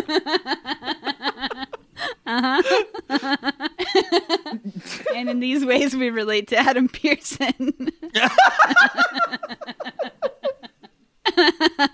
I think you just provided the thesis of the film there, right?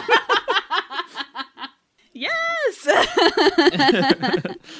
Okay, so all the extras load up on the bus to leave. She gets her own private car because she has a union card and the other actors don't. And so she gets to drive separately, or be driven even. She's in the back of this limo. She has a talkative limo driver. The camera just holds on her. It's kind of gorgeous in that way. And there's a little joke about the book My Struggle on Amazon.com. Huge laughs. I was curious if that was intended at all to be a Hitler reference, considering the Nazi doctor, the like eugenics, like, you know, because Mein Kampf is my struggle. Yeah. And I felt like if in a movie so intentional there had to be something there, but I can't really imagine what. Yeah, there probably is. Yeah, big jokes, big laughs. And the creds is the video of the bus. It's what's happening on the bus. Just everybody chilling together. And you're also like, who's having a better time? Like, the people all together on the bus chilling, or just by yourself? I mean... I also want to mention one thing, and this is just like, my alarm goes off anytime a lead actor, particularly a female lead actor, who, when their hair changes from blonde to brown, my vertigo illusion, like, alarm goes off, and I have to always ask myself, okay, are they referencing Vertigo for any particular reason here? But I've never seen Vertigo, although I've owned it on VHS for about 15 years. Bro, you gotta go fuck your life up and watch Vertigo. I know, it's one of the best movies ever fucking made. I don't know why I haven't. So I literally own it on tape, and I have forever, and I don't know why I've never watched it. Well, hopefully I didn't ruin any part of Vertigo for you right now. But see, the thing about me is you can't really spoil a movie for me, because I'll forget what you said instantly. Perfect. Go watch Vertigo and then call me and tell me about it. Just off pod. Hell yeah. Patreon episode on Vertigo. Hell yeah. So yeah, what we're left with at the end is like Jess driving away by herself, and we're like, has she learned anything? Has any part of her changed? Did she ever really develop actual empathy for Rosenthal? Is she going to change anything moving forward, or is she instantly forgetting about this because they're over there and I'm over here? And we don't know. I don't think it really answers the question, but we're also supposed to be her. So, like, did we learn anything? Did we think about anything? Did we develop any empathy that we didn't have before for these characters or for people like this in general? Absolutely. That's exactly how I felt watching that. Is like, you know, I felt like it felt like the audience is definitely supposed to be her in that moment of like, and it is ambiguous as most of the film is with its messaging. Like, the questions are very clear, the answers are not present. And, I love a movie that doesn't get tied up so nicely. I love a movie where you're just like, yeah, what the fuck? How about that? Yeah, especially a movie that's making you think about things that are sort of messy and complicated and maybe inside yourself not that pleasant to address. Like your own biases, your own prejudices, like those aren't really pleasant to address. Everyone has them. You don't really want to look at them. Absolutely. So like, yeah, having a film that forces you to sort of ask questions about them and then leaves you to sit and reflect on them without giving you any answers to what you're supposed to be feeling. Just here's the facts, come to your own conclusions. Yeah. And I mean, how could you ever say exactly what you're supposed to be feeling? Yeah. Things are way too complicated than to just have an answer. Yeah. But to have at least the capacity and openness to at least consider it and to have those thoughts and to just, you don't have to solve the problems of the world, but you do have to think about it. And, that's how I felt coming away from it. Yeah. Yeah. Keep the wheels turning. Like, question what you think and question why. Yeah, exactly. And Love where it comes from. Love it. And where it comes from and how it affects other people and how it affects you. Totally. And as queer people, and why we probably have related a lot of this to queerness is like, that's part of our whole thing. It's like, we constantly have to ask those questions about ourselves. And, cis straight people don't often. 100. So I mean, but they should. They should. They should. But that's part of why they'll find out that they're queer. They might find that out. Well, maybe so. That would be beautiful for that. Yeah. For them. I mean, not everybody, but many. We think see about many eggs. That's part of also why there are no honorary queers. Sorry. You got to do the work, honey.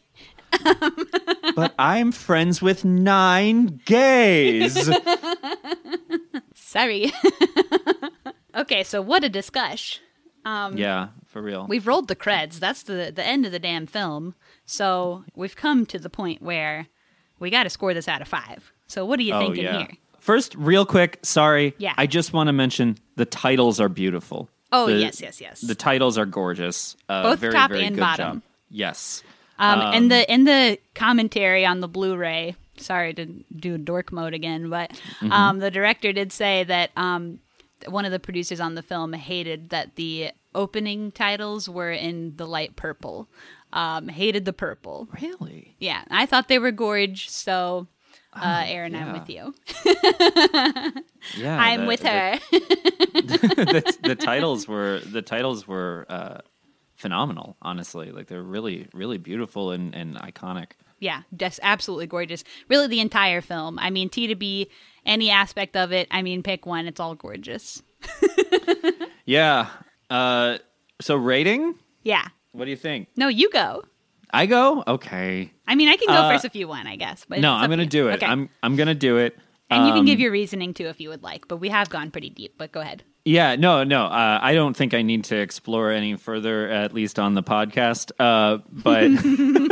But I gave it yesterday on Letterboxd. Gave it a 4. I will be switching it to a 4.5 after this discussion. 4.5.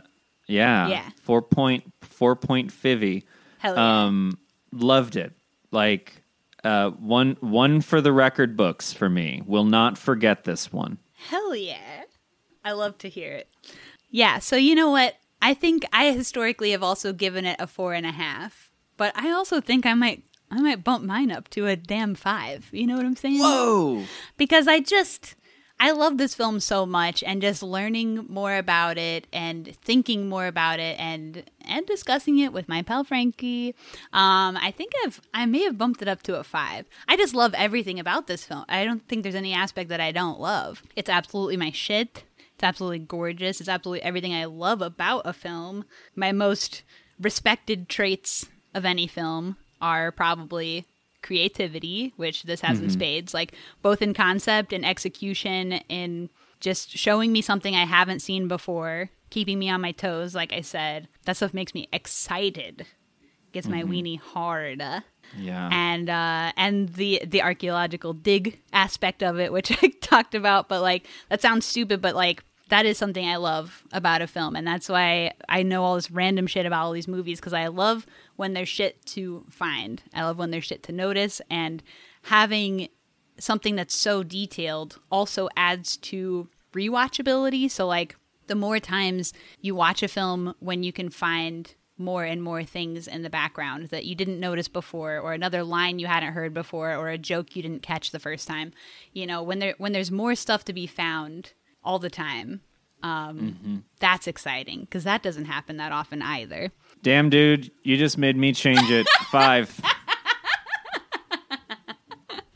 I think this film makes me really excited. I think my first review of this was something like films that make you love watching films, because I mean, it really does just, I love watching it. I love, it just feels cozy to slip into, and it makes you think. And it makes you think in a really nuanced way that, like we said, isn't beating you over the head with its messaging, but it's really making you think about different aspects of what's going on here and of yourself. Totally. It's fucking cool as shit. Thirdly, I respect anything with DIY ethos, DIY feel. Yeah. And, totally. You know, this is that too. And of course, the cinematography. I again want to shout out Adam J. Minnick. Just his work is so like inspirational, and what he does is different than anything anybody else does. Yeah, it's one of those things. It's like, you know, it's like anything. You're just, how can people keep innovating using the same tools that have been around forever? How can people keep changing the game, doing something entirely different when there are hundreds of thousands of films out there? It's just, that's a fucking artist. Like, it's astounding. Adam J. Minnick is a true artist, and Aaron Schimberg, fucking artist. His other film too is also, you know, exciting and different and weird and cool. Not in the same way. I mean, in different ways. And like, yeah, how do they do it? We don't know, but that's the mark of a true artiste. And Frankie would know, because they are a true artiste.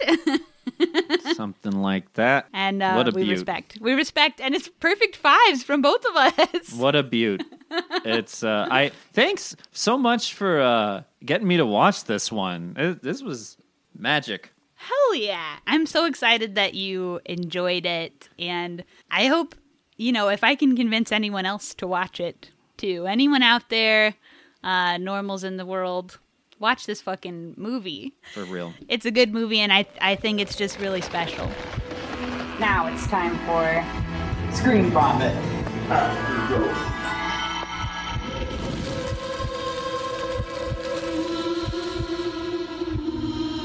Okay, so should we jump back?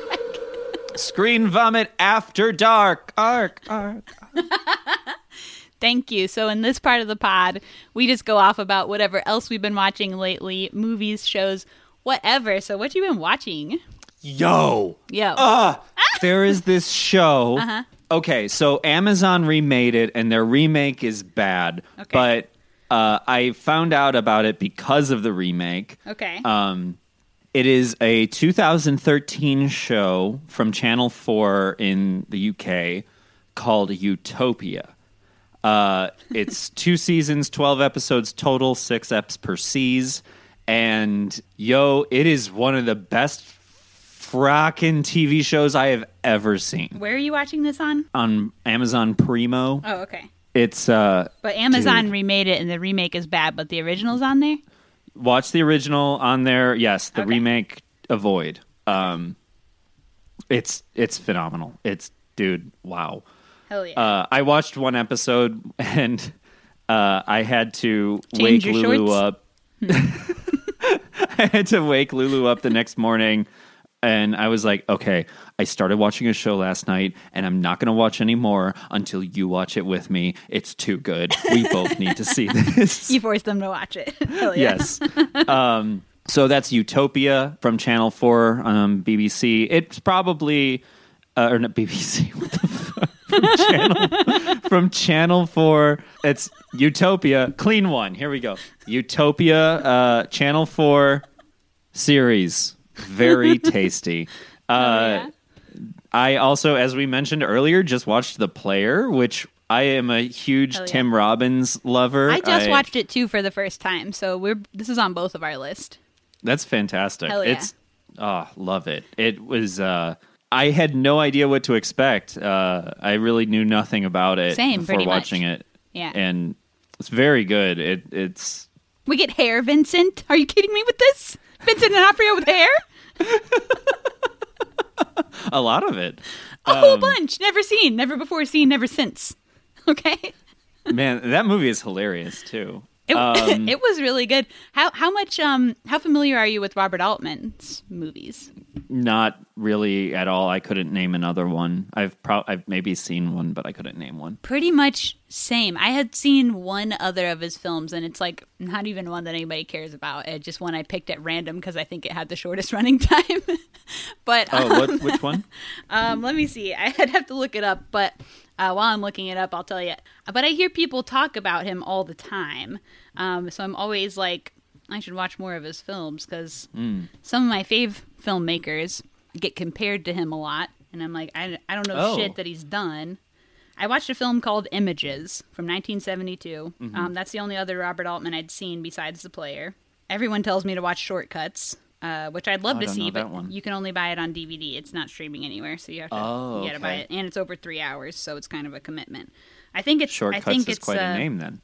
I think it's in what do you call it? Where it's like little slices of movie. Oh yeah, an anthology. Yeah, it's like an anthology. I think. I don't know. I haven't seen it, but I think that's what it is. But anyway, everybody tells me to watch that one and The Long Goodbye. I probably will watch Long Goodbye sometime soon. But anyway, that's not important. What's important is I wasn't that familiar with him either, but I really liked The Player. Yeah, it was wonderful. And I think Tim Robbins is just magic. I think anything he touches is always good. And he's a little cutie. Yeah, definitely. A little cutie. Particularly in Hudsucker Proxy. I don't know if you've seen that one. No. But the movie's a blast. It's a Coen Brothers movie with Tim Robbins. It's super, super stylized in the same way that Oh Brother, Where Art Thou is, but in the 1940s. It's very, very good. And I also watched recently Miracle Mile. I don't know if you've heard of this one. No. So this one is from 1988. 1988, yes. I'm looking them up as you say. I'm on Letterboxd. I am too, and my internet is bad, so it won't take me to the page. Okay, well, but I'm a big fan of apocalyptic fiction. I love end of the world stuff. Seriously, my favorite type of movie is like, what do you do at the end of the world? What do you do at the after the end of the world? I love dystopian, post-apocalyptic stuff. Sure. And this one was just, it's so soaked in like 80s, editing. What's the word? It's very of its time in its editing and its sound design. Mm-hmm. It's very, like, it's got a real Carpenter vibe to it. It is definitely not John Carpenter, but also one of my favorite types of movies is a movie that all happens in one evening. Oh, yeah. And this movie also fits into that category. Basically, main character accidentally receives some information that the Soviets are bombing LA where he is, and there's nothing he can do about it. And the movie is so perfectly hopeless. It's just, I just absolutely adored it. It was fantastic. Sounds great. I also watched recently this movie Spun, which I think is from 2002. 2003. Yeah. You were right, it's 2, but I own that on DVD. Oh, you do? Yeah. I would have liked it more if I had seen it then, if that makes any sense. Absolutely does. It was cool. It did some interesting things. Talk about nice titles. The title sequence of that one is really fantastic. Spun was one of my favorite movies at the time that it came out, and probably through my early 20s. Wow. I used to love that movie. I had a crush on Mickey Rourke when I was a kid, weirdly. I don't know. Can't explain that one.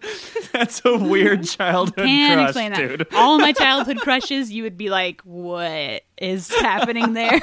And me too, as now an older version of myself, I am like, what was happening there? I don't know.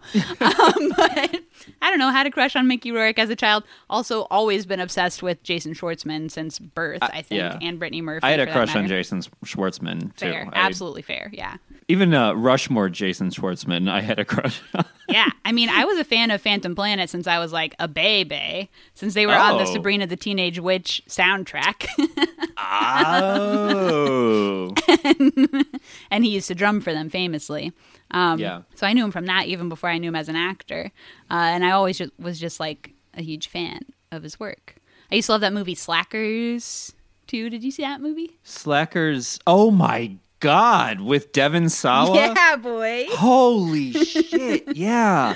That was my, wow. that was like my favorite. And Michael C. Morona from Pete and Pete is in that one too. Uh-huh. And Pete and Pete's like my favorite piece of media in existence. Yeah. Favorite piece of meat. Holy cow. Pete and Pete. Yeah, no, absolutely. I mean, Pete and Pete's a classic, iconic. I mean, I couldn't be more iconic. Wow, that's I have not thought about that one in ages. Slackers I also own on DVD. So as you can tell, I haven't updated my DVD collection much since I was 12. Damn, I'm sure it is problematic as fuck, but I would really like to see it. I don't know. I can't. It probably is. I was trying to think of like what would happen in it that it would be problematic, but it probably totally is. Yeah, I mean, any comedy. But Jason from Schwartzman that has an time period. Incredible character. Yeah, he's like a creep, right? He's like, and he shaves his chest hair into the letter A. It's incredible. he like collects her hair and makes hair dolls out of it. He plays a guy called Cool Ethan. Cool Ethan. That's right. You can't beat it. Is that Amy Smart in that movie? Was that Amy Smart? Or am I thinking? Ooh, I don't know. I don't think it's her. It's what is that girl's name? Jamie King. Is that her? Yeah, I'm. Yeah, Jamie King. She's in a bunch of crap. I mean, Ocean's 8, Sin City, White Chicks, Blow. Oh wow. Cheaper by the Dozen 2. I don't know. She's got one of those faces that you know. You know what I mean? You see her face and you go, oh yeah. It's all very slowly coming back to me. He rides a unicycle. Yeah. Oh yeah. I loved that movie. I haven't watched it in forever. Same with Spun. I haven't rewatched in forever. But yeah, I used to love Spun. What's his name? Billy Corgan's band does some of the soundtrack. Yeah. It's pretty good. What are they called? Zane or something? Zwan. Zwan. Yeah. Zwan. Yeah. I dug the tunes, man. Yeah. I didn't like Zwan when they came out. I liked the single. It was like, a lyric, a line.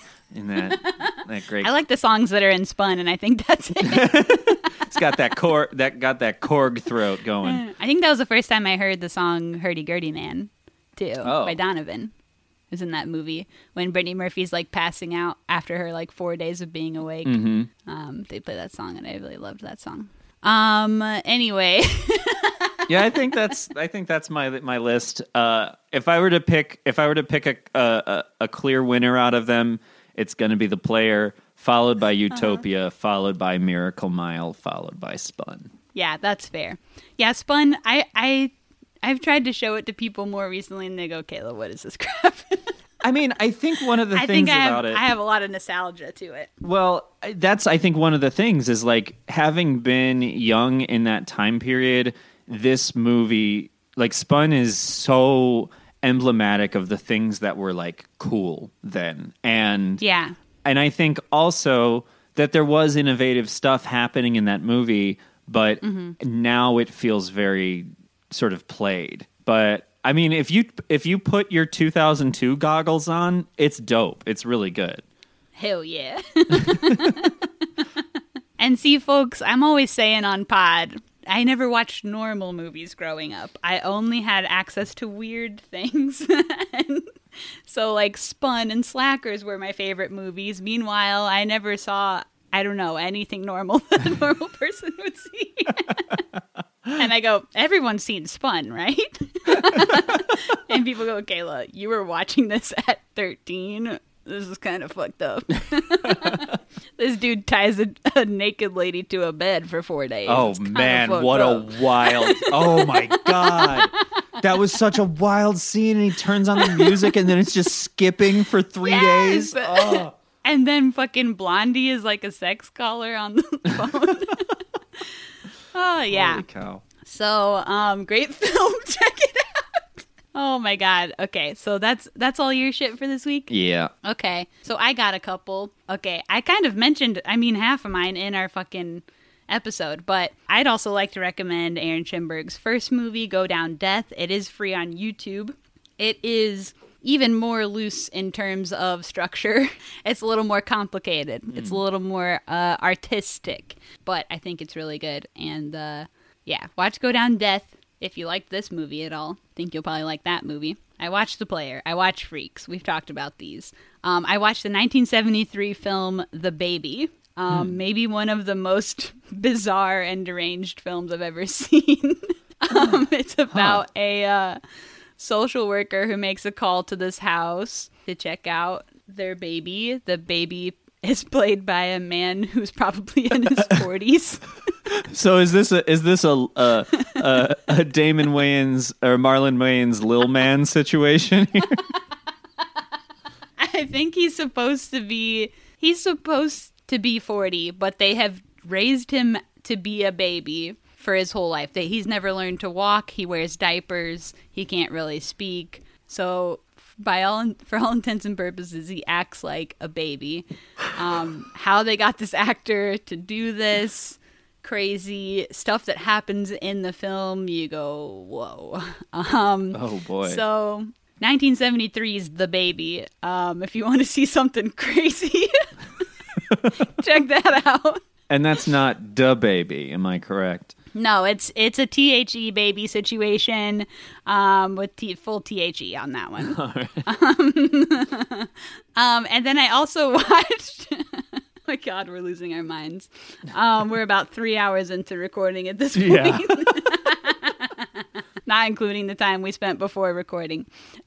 Yeah. So, I also watched the 2019 film Saul at Night, which is a new film with Kentucker Audley, who I am a fan of. It's from 2019, like I said, but it just went up on Amazon and iTunes, so it's new in that sense. It is sort of a futuristic film where... or maybe just sci-fi, I don't know. In the world in the film, there's like a government-imposed bedtime.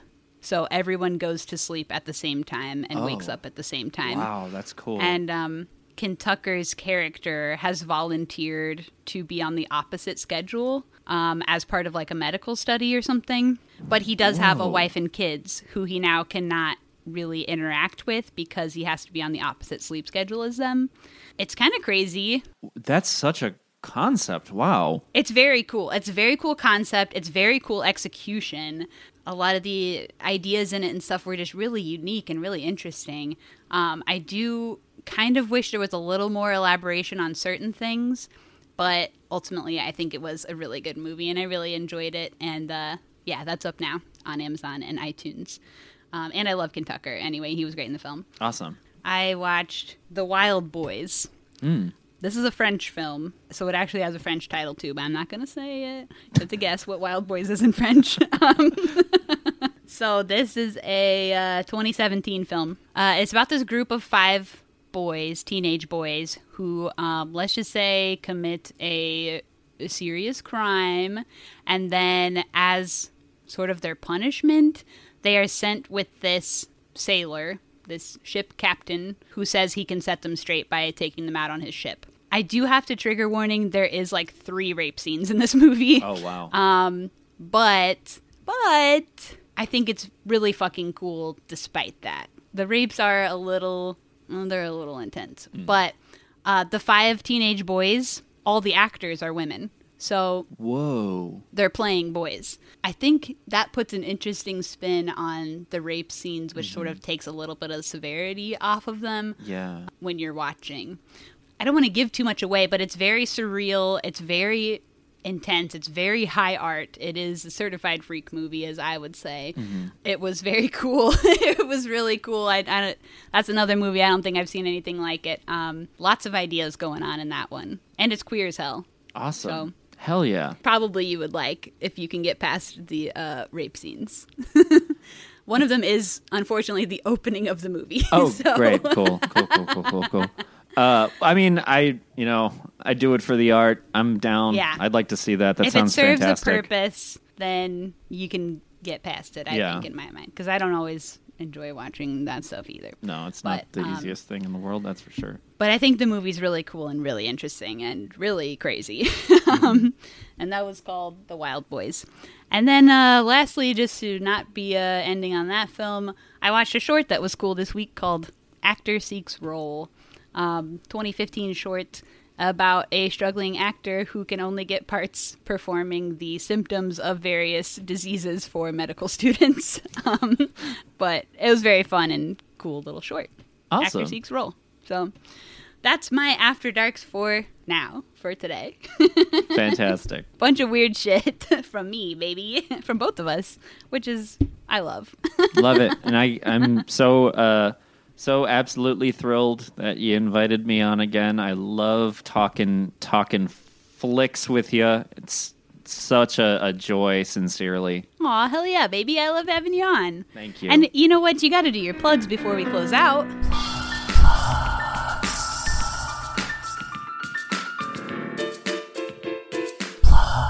My name is Frank OK, and you can find me online on Instagram at Frank OK, FrankOkay.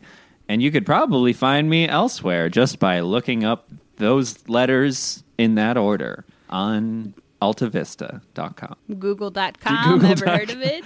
Google.com. You're gonna go to google.com, and then there's gonna be a box in there. You click that box, you type FrankOkay, and you're gonna find all kinds of stuff I want you to see and stuff I don't.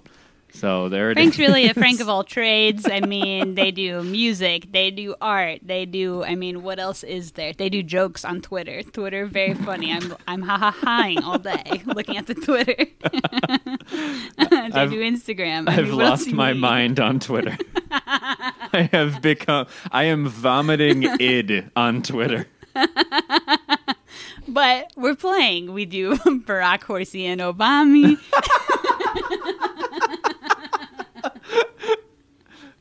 We're having a good time. I read the tweets and I do ha-ha-has all day. I say more people should be liking this because this is making me go ha-ha-ha. I'm trying to provide the yucks, and some people are getting them, and some people are absolutely not. Oh, this just in, Frank's canceled on Twitter. I mean, I haven't said anything in earnest on Twitter at all. No one's canceled me yet, but I'm not ruling it out. At some point I'm gonna do something, and then I'll have to move away to Japan. Oh no. Oh yeah, and check out Frankie's brand new music video. By the time this comes out, maybe it'll be a little bit not brand new, but still brand new in our hearts. What's the song called? The song is Vacation called Forever? Vacation Forever by Frank OK, which is the name I told you to Google. Yeah. And that's on YouTube. It's also the songs on Spotify, right? Yep. Okay. So look up Frank everywhere, basically. Look up Frank on our other episodes of the podcast that they were on for Diamantino and Together. Hell yeah. So that's really it. So basically stalk Frank. They're very cool. And then I'll be back next week for Spun, when we do Spun. Ooh, that could be fun. We're going to have Frank on as often as possible. Okay. All right. So, yeah, thanks again for doing the little show. Thank you. All right. And we'll see everybody else next time. Bye. Bye-bye.